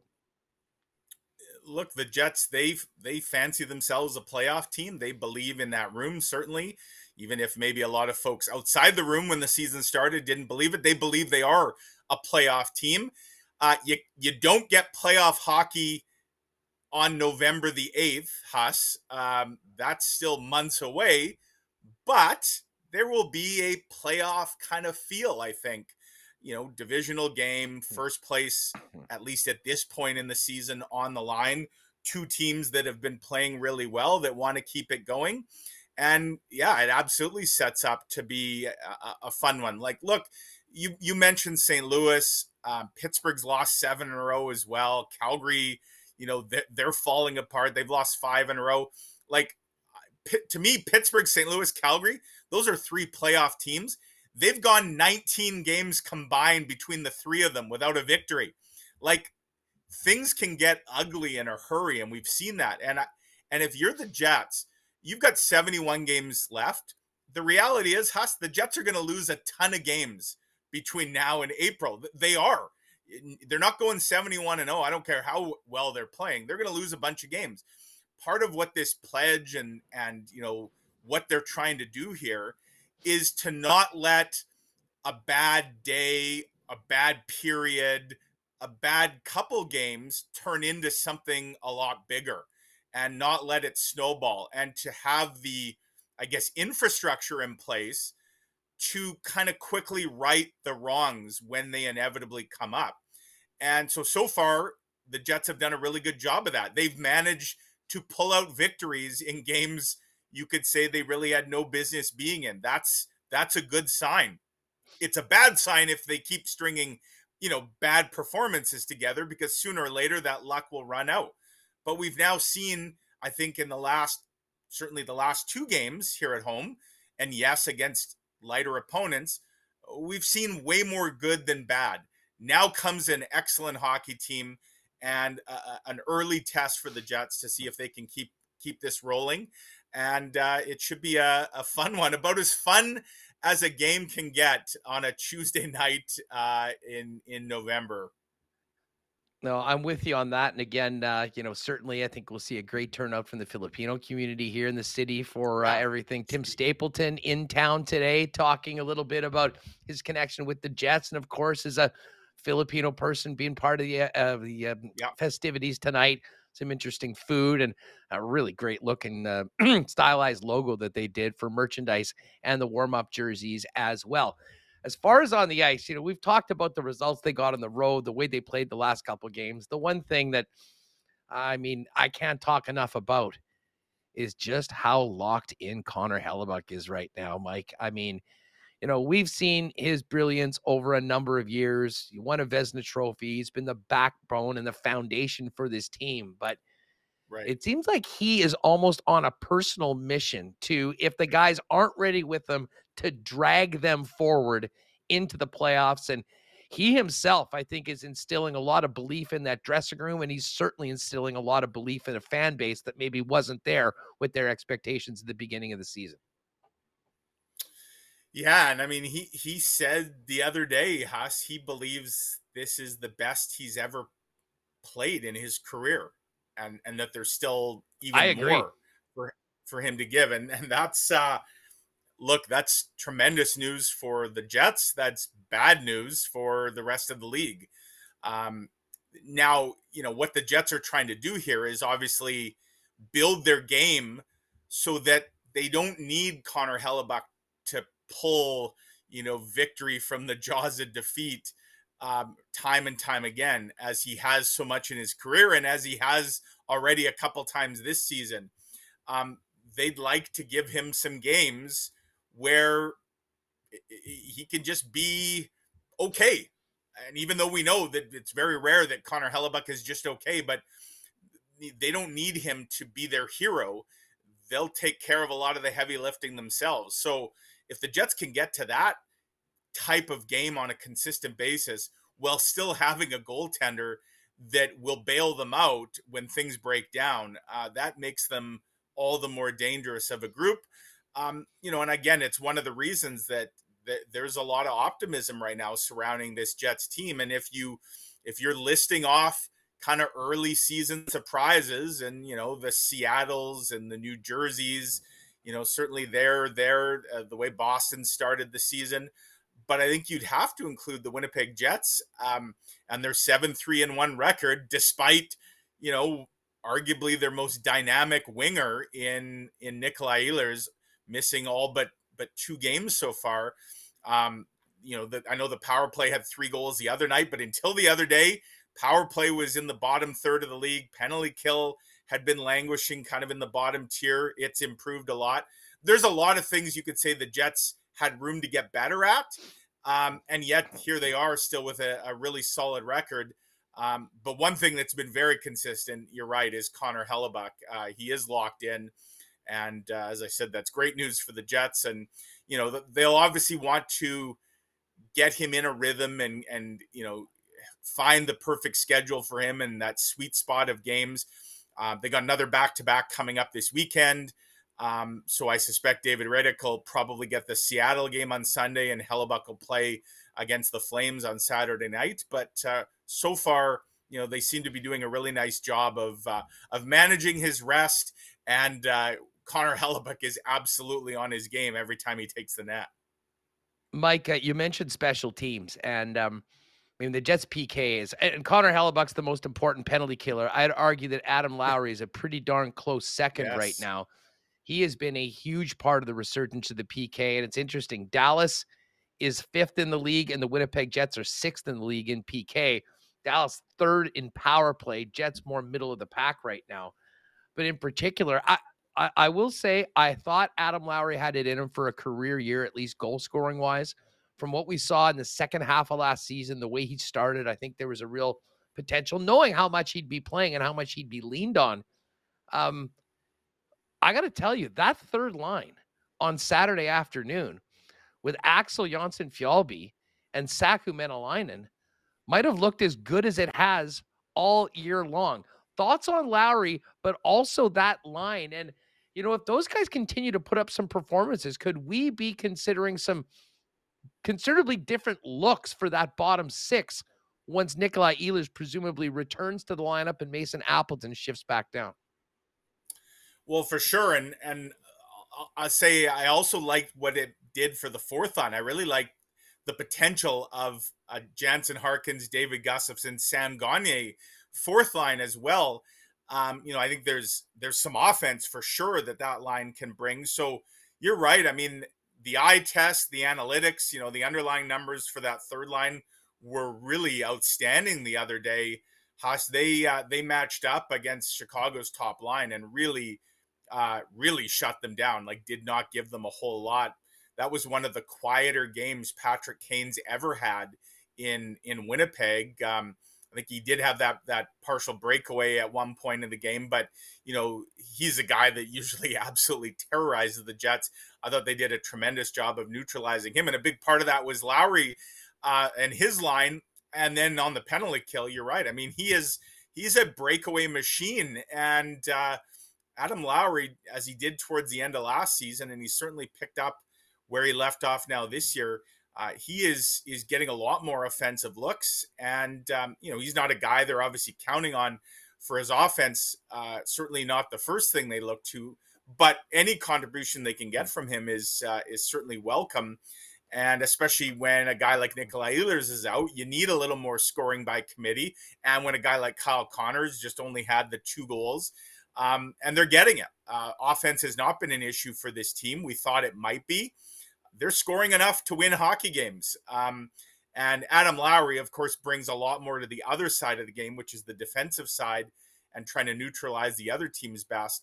Right now, the Jets are getting a really nice blend from number 17.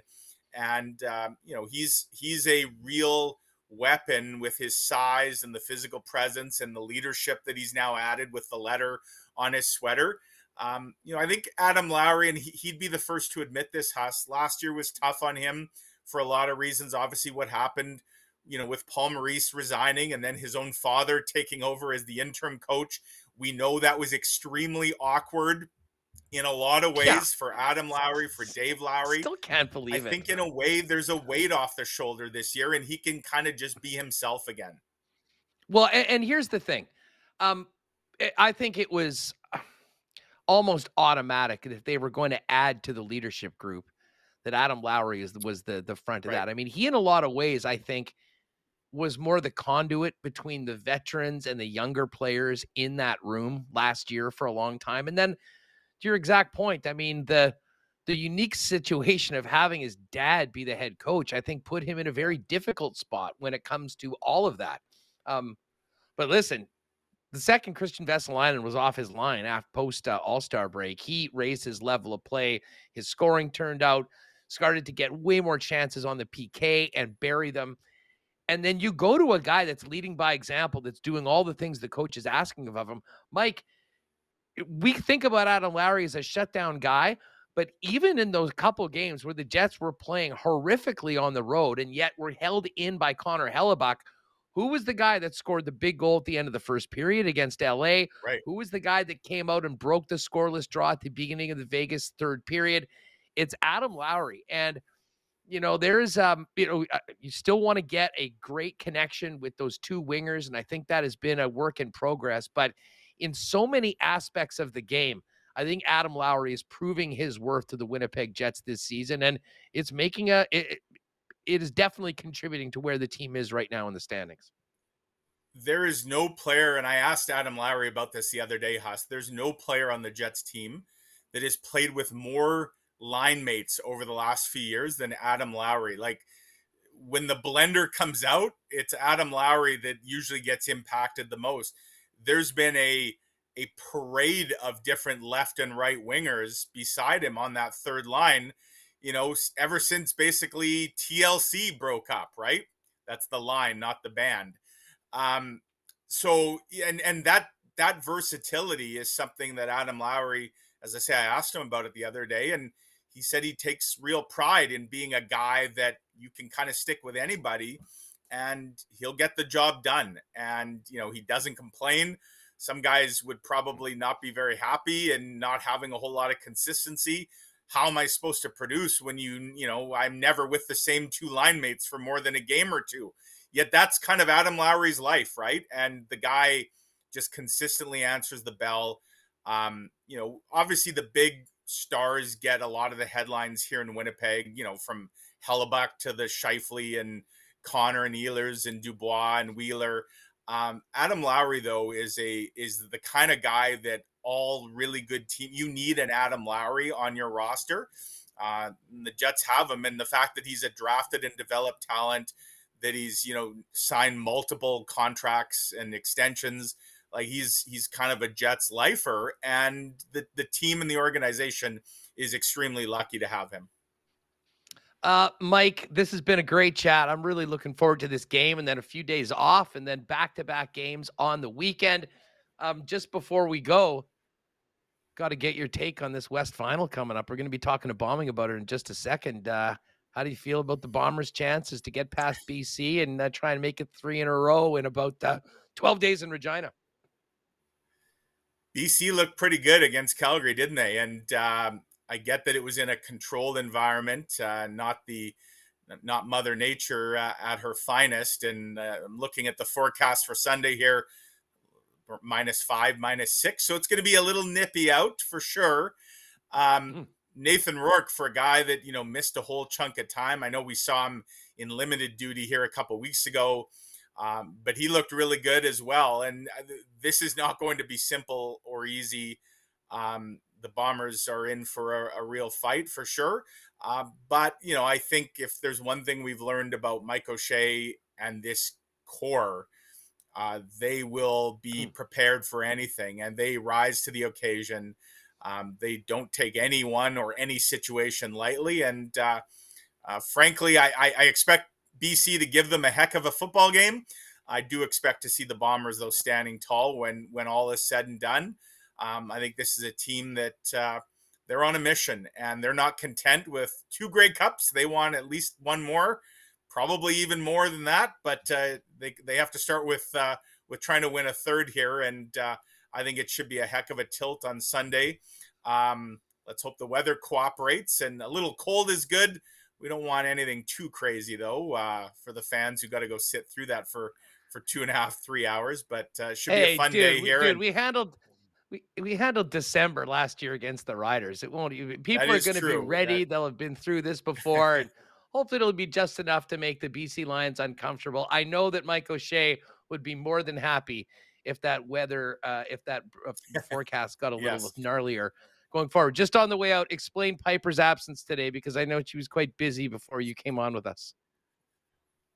Boy, you talked about the main event being the Jets and the Stars. We had the main event in our backyard just before I came on the air here. Huss, we had the muddy battle royale. Of course, we got that little bit of snow the other day. The sun's come out enough today to kind of melt it. And so Piper and her big brother Bodie just had a 20-25 minute knock him down, drag him out Donnybrook, the true mud bowl in the backyard. And I had to spend a good 10 minutes basically cleaning every part of their paws and their tails and their bellies. They were just covered in mud. My wife is at work right now, and I tried to make it so that she's not in for too big of a surprise when she gets home today to see the damage that's been done by these 2 mud beasts. Hey, enjoy the game, Mike. Thanks for doing this. Always great having you on the program. You bet, Huss. Take care. Right on. All right, we're going to get to a little bit of West Final talk coming up with Bauming. But hey, I got to give a shout out to Isha boy Bruce, who just said in the chat he just copped the Winnipeg Sports Talk toque. Limited numbers available. We've got about 12.5, although that's less now that Bruce has popped by Royal Sports to pick one up. You can also check us out on the website at winnipegsportstalk.com. Click on the store. All right, Princess Auto Tailgate Zone is going to be rocking early on Sunday before the game. Get out there, dress warm. They'll have hot chocolate. They'll have warming stations. Of course, $5 beers, $3.50 hot dogs. And they'll be playing the East Final between the Argos and the Alouettes on, I believe they said, North America's largest mobile screen. So, listen, the atmosphere at the Princess Auto Tailgate has been so amazing all season long. Let's finish strong with the final game at IG Field this year and hopefully come back one more time for a little Grey Cup celebration in a couple of weeks. Of course, Princess Auto, proud sponsor of the Bombers and Winnipeg Sports Talk, is where you'll find the best deals on the most unique assortment of tools and equipment around. Everything you need to complete the projects on your list or start something new is at Princess Auto. 2 Winnipeg locations, Panet Road, Portage Avenue West. And you can always shop online 24/7, 365 at princessauto.com. If you have water needs for your family, home, or business, you know the experts in the water game. Family owned, 65 years in Winnipeg and Southern Manitoba. It is our friends at Culligan Water. They've got it all, gang. Water softeners, filters, bottled water coolers, whole home systems, drinking water systems, and citywide water delivery services, and commercial and industrial water products and solutions. Whether your needs are for the home, a second spot like a cottage, or of course your work, Culligan is there for you. You can talk to the experts at Culligan. Drop in and see them at 1200 Sargent Avenue at HQ. Give them a phone call at 694-5180, or check out all their products and services and what they can do for you online at drinkculligan.com. Well, hey, we were just mentioning that Bomber game on Sunday. I have a feeling that sales of Canada's favorite Canadian whiskey, CC, is going to be brisk out in the North End zone and throughout the stadium. Of course, Canadian Club is the official spirit of the Winnipeg Blue Bombers. And I think it'll be a well-lubricated crowd. That's just, that is a prediction. maybe a guarantee as well. And hey, if you haven't tried the new Canadian Club and Ginger Ale ready to drink premix cocktail, that's also available at the game coming up on Sunday afternoon and throughout IG Field. Canadian Club, great sponsors of your Winnipeg Blue Bombers and your Winnipeg Sports Talk. And again, you whiskey aficionados, not sure if it's all sold out, but there was just 80 bottles of the 45-year-old Canadian Club Chronicles, the 5th and final installment in the series, which debuted on Saturday. So see if you can cop one of those before they're all gone forever. And hey, great night to get out to Boston Pizza. If you're not able to make it to the game, the next best spot is always BP. Right now, the new fall menu has dropped. Craveable jalapeno popper dip. Had that with some wings the other day watching a football game. Unbelievable. Spicy buffalo mac and cheese as well. And the creamy carbonara pizza. And of course, don't forget Thursday night. No Jets until the weekend. But Thursday night football will be back. And another chance for you to enter to win the second grand prize of a trip for two to Vegas to see the Raiders and Niners on New Year's Eve weekend, and the Golden Knights and Blues as well. Airfare, hotel, all included. Watch the NFL at BP, chat on pizza flights, get an ice cold bud for only $5, and enter to win at your local Boston Pizza. All right, let's get Bauming in here. He's doing a little double duty. I know he was down at the rink today getting ready for this Jets Stars game, and of course, very much ready for Sunday afternoon at IG Field. Bomber, what's up? How are you? Good. I'm travel weary, but feeling good to be back home. And yeah, busy day down at the rink, right? We got Gary Bettman and Bill Daly expected to talk in a couple minutes. I'll have a piece up on NHL.com about Filipino Heritage Night, talking to Tim Stapleton today, talking to Jason Robertson, both of them of Filipino descent here in, really the Philippines of not the Philippines here in Canada, right? Just a huge population. And it's going to be a heck of a night. And of course, we're already looking forward to the weekend. It's awesome time to be a sports fan in Winnipeg right now. Yeah, no doubt about that. And listen, I know Bettman and Daly are here, and Gary Bettman gets maybe the most pleasant reception here around the league, considering the team came back, and we all remember how he was actually cheered at the beginning. Doesn't happen very often, but let's face it, the star of the night, the special guest star, is our guy, Tim Stapleton, who's one of the biggest beauties in the game, a real fan favorite while he was here. And man, he's been fun having on the show over the last couple of years. But you mentioned a little travel weary. You were out in BC. How was the weekend? And what did you make of the West final with boots on the ground there at BC Place?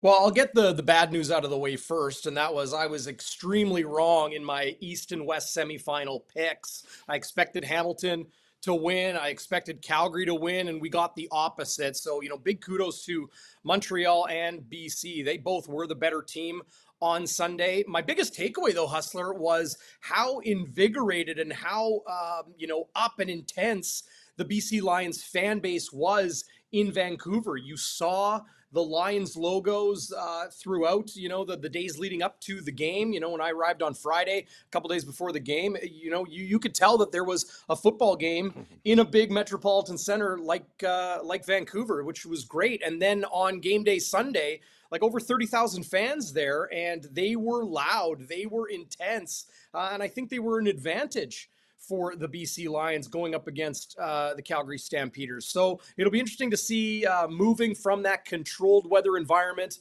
of BC Place and the Dome to the frozen tundra, if you will, of IG Field. And, it goes to how I coin it, the Madhouse on Matheson. The volume will be the biggest challenge, I believe, the Lions will face on Sunday. Yeah, Listen, and I'm fully with my Bomber fan hat on here. Calgary scared the hell out of me. And listen, BC does too. This is a really, really good football team, especially the way that their defense played. We were talking about with Dusty earlier, but the Bombers have scored points on BC this year. I think they've averaged close to 35 a game. And even in a game where, they didn't have Zach Caleros for one of them. But BC, the way they won on the back of their defense, Darrin, I think probably gives a lot of hope that they can come in and stay in this game with the Winnipeg Blue Bombers, because listen, it's all great to run up and down the field like these two teams did in the Dome a few weeks back with the crazy returns and all the offense. When you get to playoff football in November, outdoors in the prairies, the defense often rules the day. And that might have been one of, if not the best defensive performance dropped by the Lions all season long, getting into Winnipeg. And they're definitely going to need to duplicate that if they want to hang with the champs. With no question, Hustler. And, obviously Nathan Rourke has dominated storylines since he came back from that surgically repaired foot. And I understand that. And it's great that the BC Lions won and it rewarded that fan base with a playoff win at home. But the reality is the Winnipeg Blue Bombers are the kings of the castle. And in order to climb that hill and knock them off their back-to-back Grey Cup championship perch, you got to come in to arguably the most difficult stadium in the CFL to play, beat a team that really has been exemplary for a long, long time, well before the beginning of this season, and do it in the cold. I've had people asking me all week, even for the last 2-3 weeks, how could BC or how could Calgary beat the Winnipeg Blue Bombers? What's the key to success?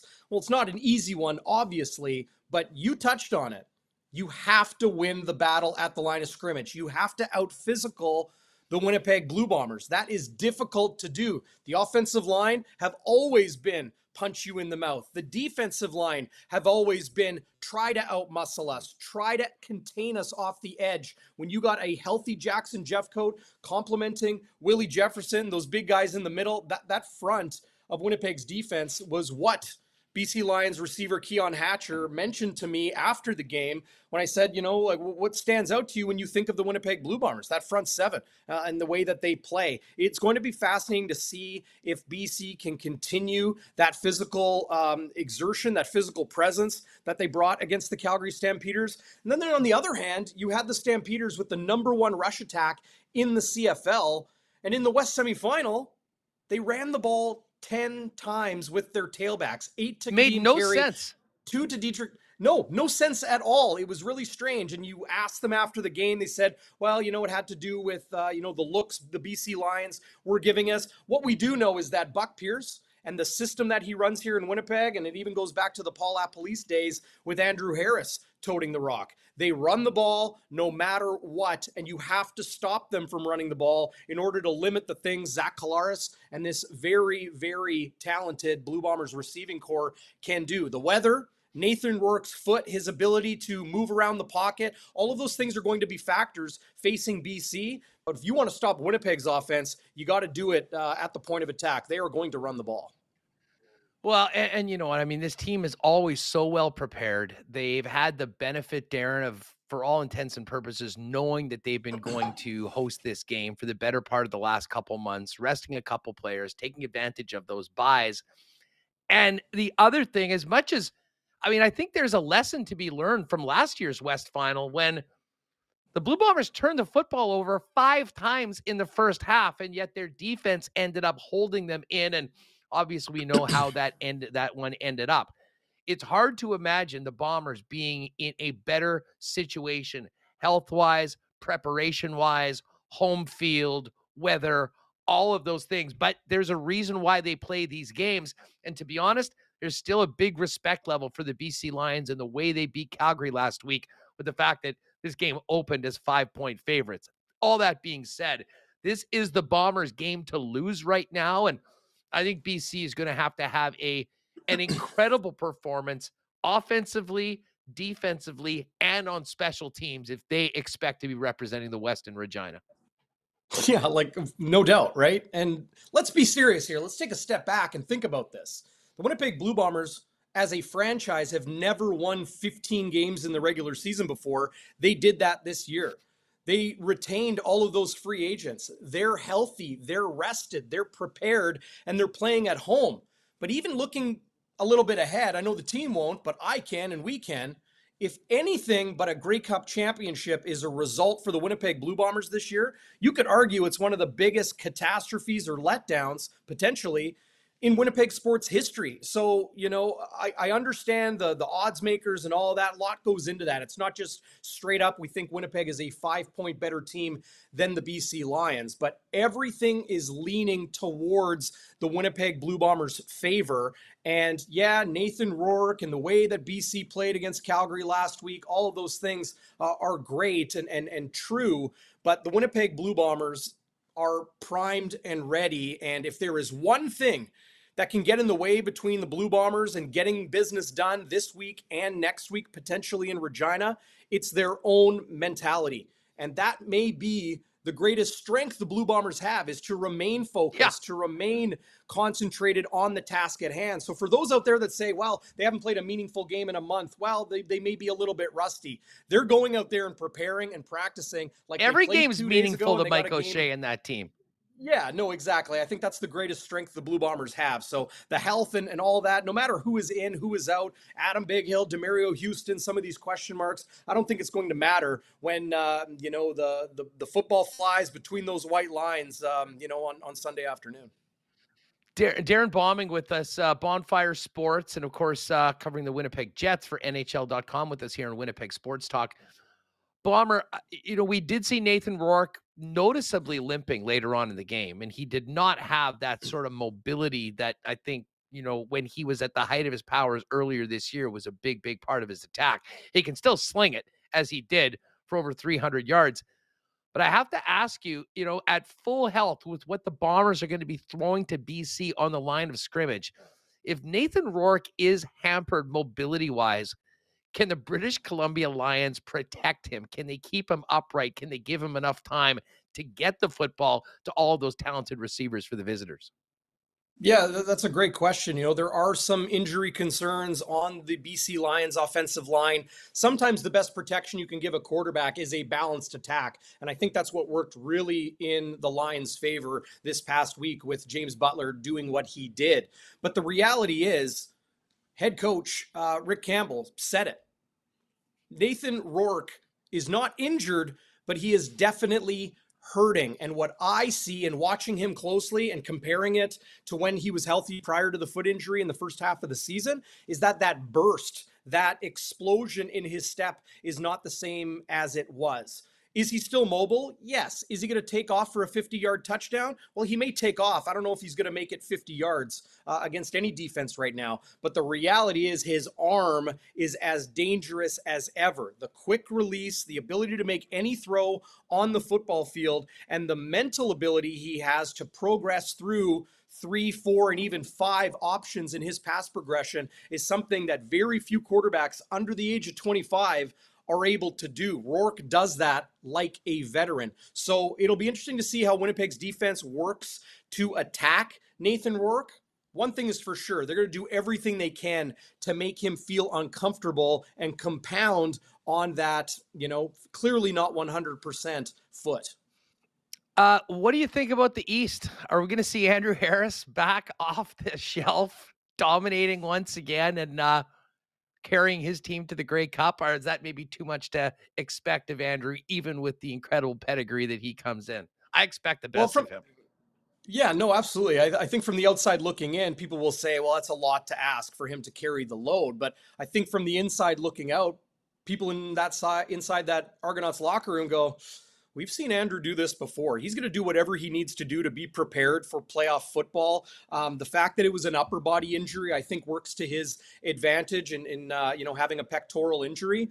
But the good thing for the Toronto Argonauts is they have AJ Ouellette, who filled in quite admirably, was named a Division All-Star. Actually in the East Division this season. So if it's a 1-2 punch with Andrew Harris and AJ Ouellette, I think just that chip on his shoulder, that physical presence, and really that, how would you describe it? That Andrew Harris 33 energy that he brings to the field, whether it's week 2 or week 2 of the postseason, is a real advantage for McLeod Bethel Thompson and that Argos offense. Playing at home, he's going to be fired up. And no doubt, with Winnipeg being a powerhouse in the league again this year, there's probably nothing more that Andrew Harris wants than to meet his former team in the Grey Cup in Regina when it's cold and nasty and, we know we're going to get a heavy dose of the run. Oh my God, wouldn't that make Grey Cup week that much more exciting? Yes. Darrin, great stuff. Listen, fill people in. I know this is the biggest game of the year. Well, and there'll be one more if the Bombers can get it done. I know you and the gang over at Bonfire are busy this week. Fill people in on what you've got coming up leading in on the Bonfire channel.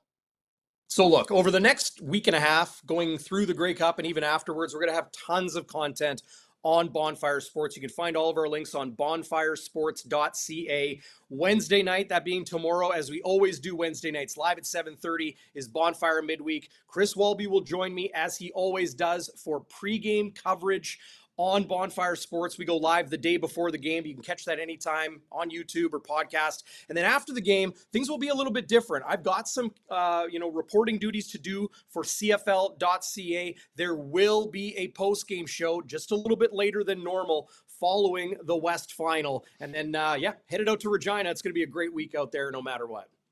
Bauming, let's do this again soon. Have a great week. We'll look forward to all the content you and the gang at Bonfire will be cranking out, and we'll see you Sunday. And hopefully be talking about a great week in Regina that includes the back-to-back defending champions after 60 minutes of football at IG Field. Have a great one, dude. No doubt, Huss. Talk soon, man. All right, there's Darrin Bauming. You can also follow him on Twitter at Darrin Bauming. Now, we do want to hear from Rick Bowness before the end of the program. We'll have that coming up for you in just a moment. And Jeremy and I will also have to hit the Coolbet lines before the end of the day. We do have lines now for the CFL games and a big, big night in the National Hockey League, which we'll get to as well. But hey, the weekend is coming up, and we'll get to the game in a second. But of course, I got to thank our friends at Nick and Nicky DQ for their support of Winnipeg Sports Talk. It's always blizzard season in Manitoba. And even though we might get a few of the outdoor varieties, the ice cream variety is everybody's favorite. And of course, Nick and Nicky have been with us since day one, supporting Winnipeg Sports Talk. And I know our listeners and viewers love to support them in the most delicious way possible. Pop by and see him at DQ Niverville, DQ Northgate, DQ Polo Park, DQ St. Anne's. Try those amazing stack burgers if you haven't already. And if you do need an ice cream cake from Nick and Nicky for an upcoming party or an event, hit them up on Instagram at DQ Manitoba. They'll custom make it for you and get it ready for a quick and easy pickup at any of your local Nick and Nicky DQs. And I got to tell you, the 1919s are going to be tasting extra good before that game on Sunday afternoon. I have a feeling the parking lots will be lit early on. And of course, the Princess Auto tailgate zone as well. Wherever you're getting ready for the game, if you're thinking about a few cold beers, pick Winnipeg's finest local beer, Little Brown Jug. The 1919, of course, is the classic, iconic brand, but Little Brown Jug continues to brew great new ones, including the new Grolsch, which is phenomenal. Pop down and try them for yourself at the tap room on William Avenue and Brewery. You can try it all there. Pick your favorites to take home. Grab merchandise as well. Or you can order for citywide delivery online at littlebrownjug.ca. Grab a 1919 at fine bars and restaurants throughout the city. And you can also pick up all the Little Brown Jug properties at your finest beer store in and around Winnipeg, Manitoba. All right. Jared, if we can, let's do Bones here, because I did want to, with such a big game tonight, wanted to hear what Rick Bowness had to say post-morning skate tonight as he faces his former team, the Dallas Stars, and his Winnipeg Jets battle for first place in the Central Division. Here is Jets head coach Rick Bowness on tonight's tilt for first. You touched on this a little bit in terms of what you're expecting against the Dallas Stars, from now to 3 weeks ago. But with this particular hockey club, they didn't give you a whole lot offensively in that first game. What are some of the things you're looking to do better tonight to maybe get a few more pucks on Scott Wedgwood or whoever it is that starts? We didn't execute very well down there. We lost a lot of face-offs. We ended up chasing them way too much, so it really didn't get any flow to our game. And they're an excellent face-off team. And when they went lose it, they're jumping pretty quick. So we've got to do a better job winning face-offs, controlling it, and better puck management coming through the neutral zone and putting a lot more pressure on them than we did. We were half a step behind for most of that game. I know I was only watching it on TV. It's an easy game from up there, Razor. Yeah, so no, we've got to do a better job when we get control of the puck and manage it better. And yeah. You know, face-offs, we get the final result, but we don't get the intricacies of it. So can you improve on your face-offs with more participation from the wingers for those so-called winger wins? Is that what's missing? Or yeah, listen, your centerman, if he ties up their centerman and gets it into a 50-50 battle, then he's relying on the defense and the wingers to come in and help him. And we can do a much better job of that. Our problems get when we lose it clean. And we haven't done a good job on our penalty kill winning face-offs, and we're spending a little bit too much time in our zone because of it. But as long as you lose it clean, you're chasing the game. But when it's sitting there, and that's when the wingers and the defense have to be on their toes and ready, just jump in there and help our centerman out a lot more. you've won the games, you know, that where you've not taken the opponent lightly. You know, we kind of referenced that in the Montreal and Chicago games. How significant is it against a team like this one tonight that's above you in the standings, and you know, and that it's a division game on top of that?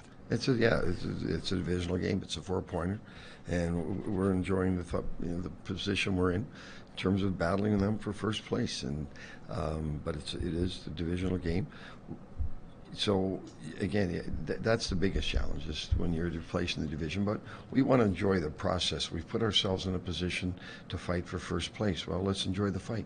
Let's keep pushing for it. So yeah, they're 2 points ahead of us. They played an extra game.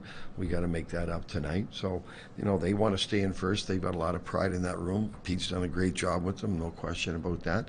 But we've put ourselves in a position that we can battle them. So let's go for it. Let's enjoy it. Rick, the Stars have one of the best lines in hockey. You've seen how other teams prepare to try to contain them. What are the keys for you to try to keep them under wraps tonight? Try to slow Rupe down.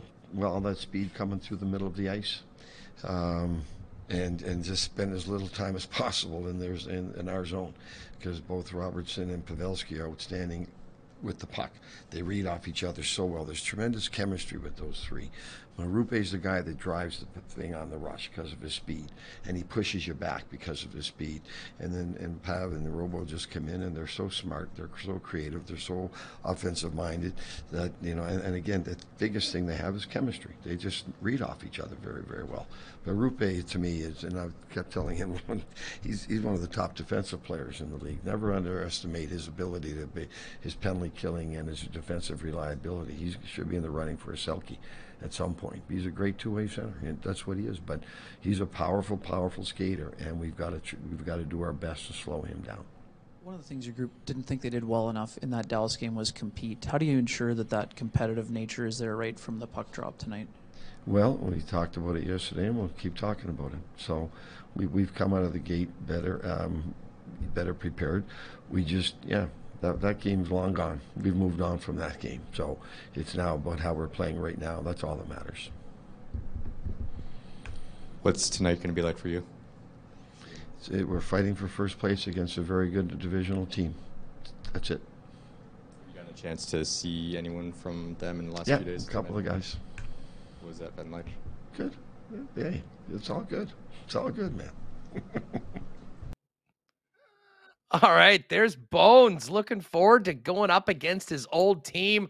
Battle for first tonight should be a real fun night down at Canada Life Center. A big opportunity for the Winnipeg Jets to build off these last two wins on home ice and finish off with a great 6 points if they can get the win. And obviously, sure, everyone would be excited if they could tie for first. But this is a big test. Be a really interesting coaching matchup. I mean, Peter DeBoer has done a phenomenal job, as he often does with new teams, with the start that the Dallas Stars have had. And I know Rick Bowness watched that game, as he mentioned, on the couch. He'll be behind the bench tonight, and we'll see what sort of impact he can have with last change as well. And we'll look forward to seeing how those matchups emerge at the beginning of the game. All right, before we go, we got to get to the cool bet lines, but let's get Jay Remo in here for a minute, because of course Jeremy has joined us. He's been taking care of Michael Remus's duties while Remo raises or adds to his young family. Jer, we got a big night in the National Hockey League. I always love doing these cool bet lines when pretty much everyone in the league seems to be playing, and some pretty juicy matchups tonight, but maybe none bigger than the one here in Winnipeg, with the Dallas Stars a slight favorite in Winnipeg to take on the Jets for the top of the Central Division. Yeah, and I think it's a huge factor that Rick Bowness is on the team and he's going to be on the bench for these guys because he knows that team. He knows when that team's going well. And even though some of their lower lineup guys are doing a lot more than they were last season, I think with the home ice advantage, Bowness is going to do a really good job line matching that top line. Yeah, and they're a handful right now. I mean, Jason Robertson, it was my early pick in fantasy, and he has been as advertised with 18 points. And actually really cool, by the way, just to get back to the Filipino theme tonight with our Filipino community coming out and sort of being honored or celebrated, that Robertson's in the game. I mean, what a stud he is. And obviously his brother, Nick Robertson, getting some work and having some early success with the Toronto Maple Leafs. But Rupe Hintz, as Rick just mentioned, was a guy, and those two players sort of emerge as the stars in Dallas under Rick Bowness's watch at the same time as Tyler Seguin and Jamie Benn, who have traditionally been jet killers, moved down in the lineup. And, there's no doubt when Peter DeBoer or last year when Rick Bowness needed something to happen, it was Robertson, it was Hintz, and it was the ageless Joe Pavelski, who have already hit the ground running this season as one of the top lines in the league. Yeah, and Ben's doing a lot more than he did last year for sure. But still, if you look at the point totals on that team, it's that top line that has the lion's share of it. Yeah, well, I think Ben had pretty much half of his production in that game the other day where he had the hat trick. But let's look. We got a huge slate tonight. I think like 11 games. Arizona, Buffalo. Our guy, Eric Comrie, going back at it tonight. Jeremy and I have been talking off air about how we're sort of pulling for the Buffalo Sabres. And, hey, they've been nice to bet on this year as well. Not getting a good line tonight, though. I mean, you got to lay minus 250 for them to beat the Coyotes. Although, even money on a 2-goal win might be an option. That might be added to the card for tonight. Habs and Wings, Detroit minus 167. Andrew Kopp struggling early on in the Motor City. We'll maybe have to talk about that at some point later on, but I know a lot of fans in Winnipeg really hoping he can sort of spread his wings there with his new club, the Detroit Red Wings, excuse the pun. Habs plus 140 on the road. And then there is the Calgary Flames. I was telling Jer that they're on my personal suspended list. They have screwed me twice in the last week and a half, blowing multiple goal leads in the third period. They did it again last night, losing at OT to the New York Islanders, and now they're back-to-back going into New Jersey. And Jared, the Devils this year have been one of the most interesting surprises. And if you recall, it didn't start very well. 3 games in, they were like, is Lindy Ruff going to get fired? Not the case anymore. They pulled a fast one on the Oilers last week, and now they'll try and do it to the other Alberta team tonight, who I'm not going to say quite in free fall like the St. Louis Blues, but 0-3-2 in their last 5, not playing very well for Daryl Sutter. And it was the Devils that did one of those daggers to them already. And who would have predicted that on November 8th, the Devils would be favored on the bet lines? Like, no doubt about it. Devils minus 137, Flames plus 117. Islanders, Rangers going head-to-head at MSG. Rangers minus 182, Islanders plus 153. Oh, your way, Canucks and Senators. I think there'll be some goals scored tonight in this one. Vancouver plus 105, the Sens minus 123 as the home favorite.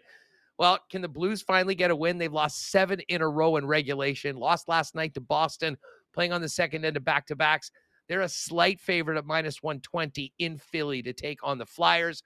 Vegas is in Toronto to take on the Maple Leafs.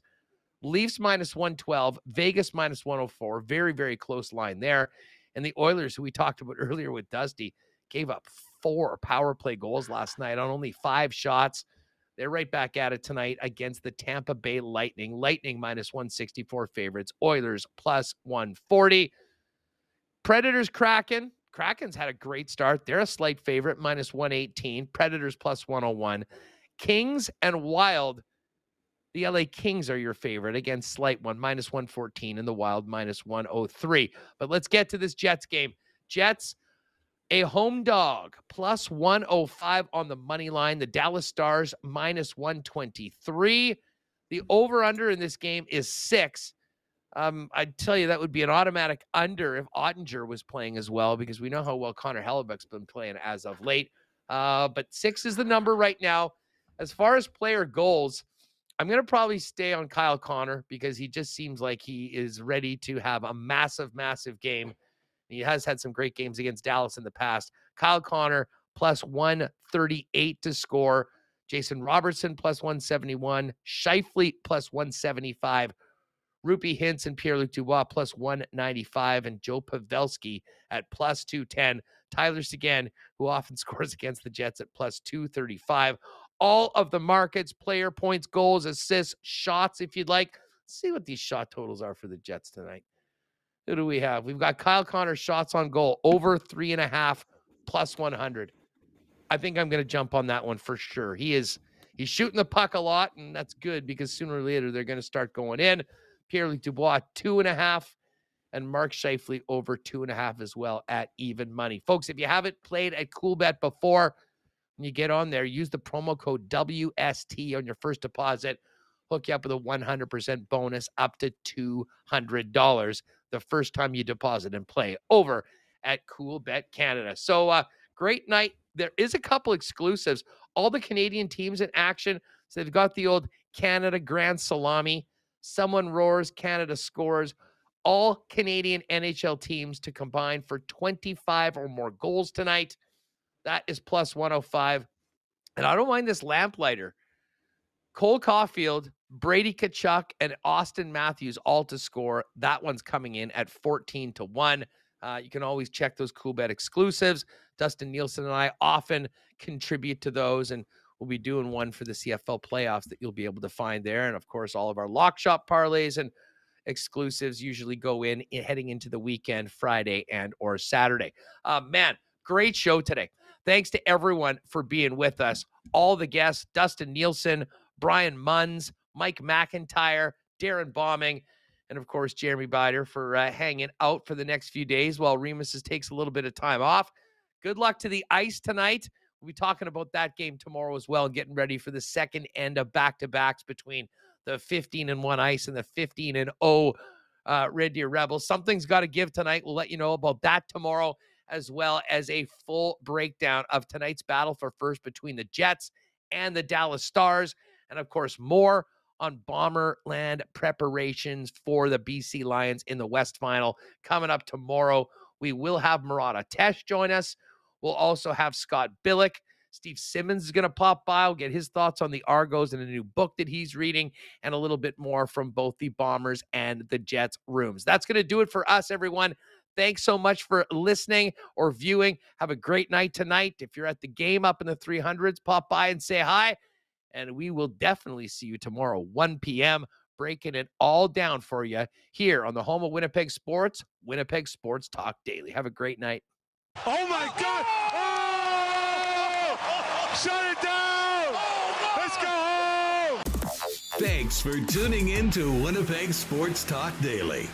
Make sure to subscribe on YouTube and your favorite podcast feed at winnipegsportstalk.com.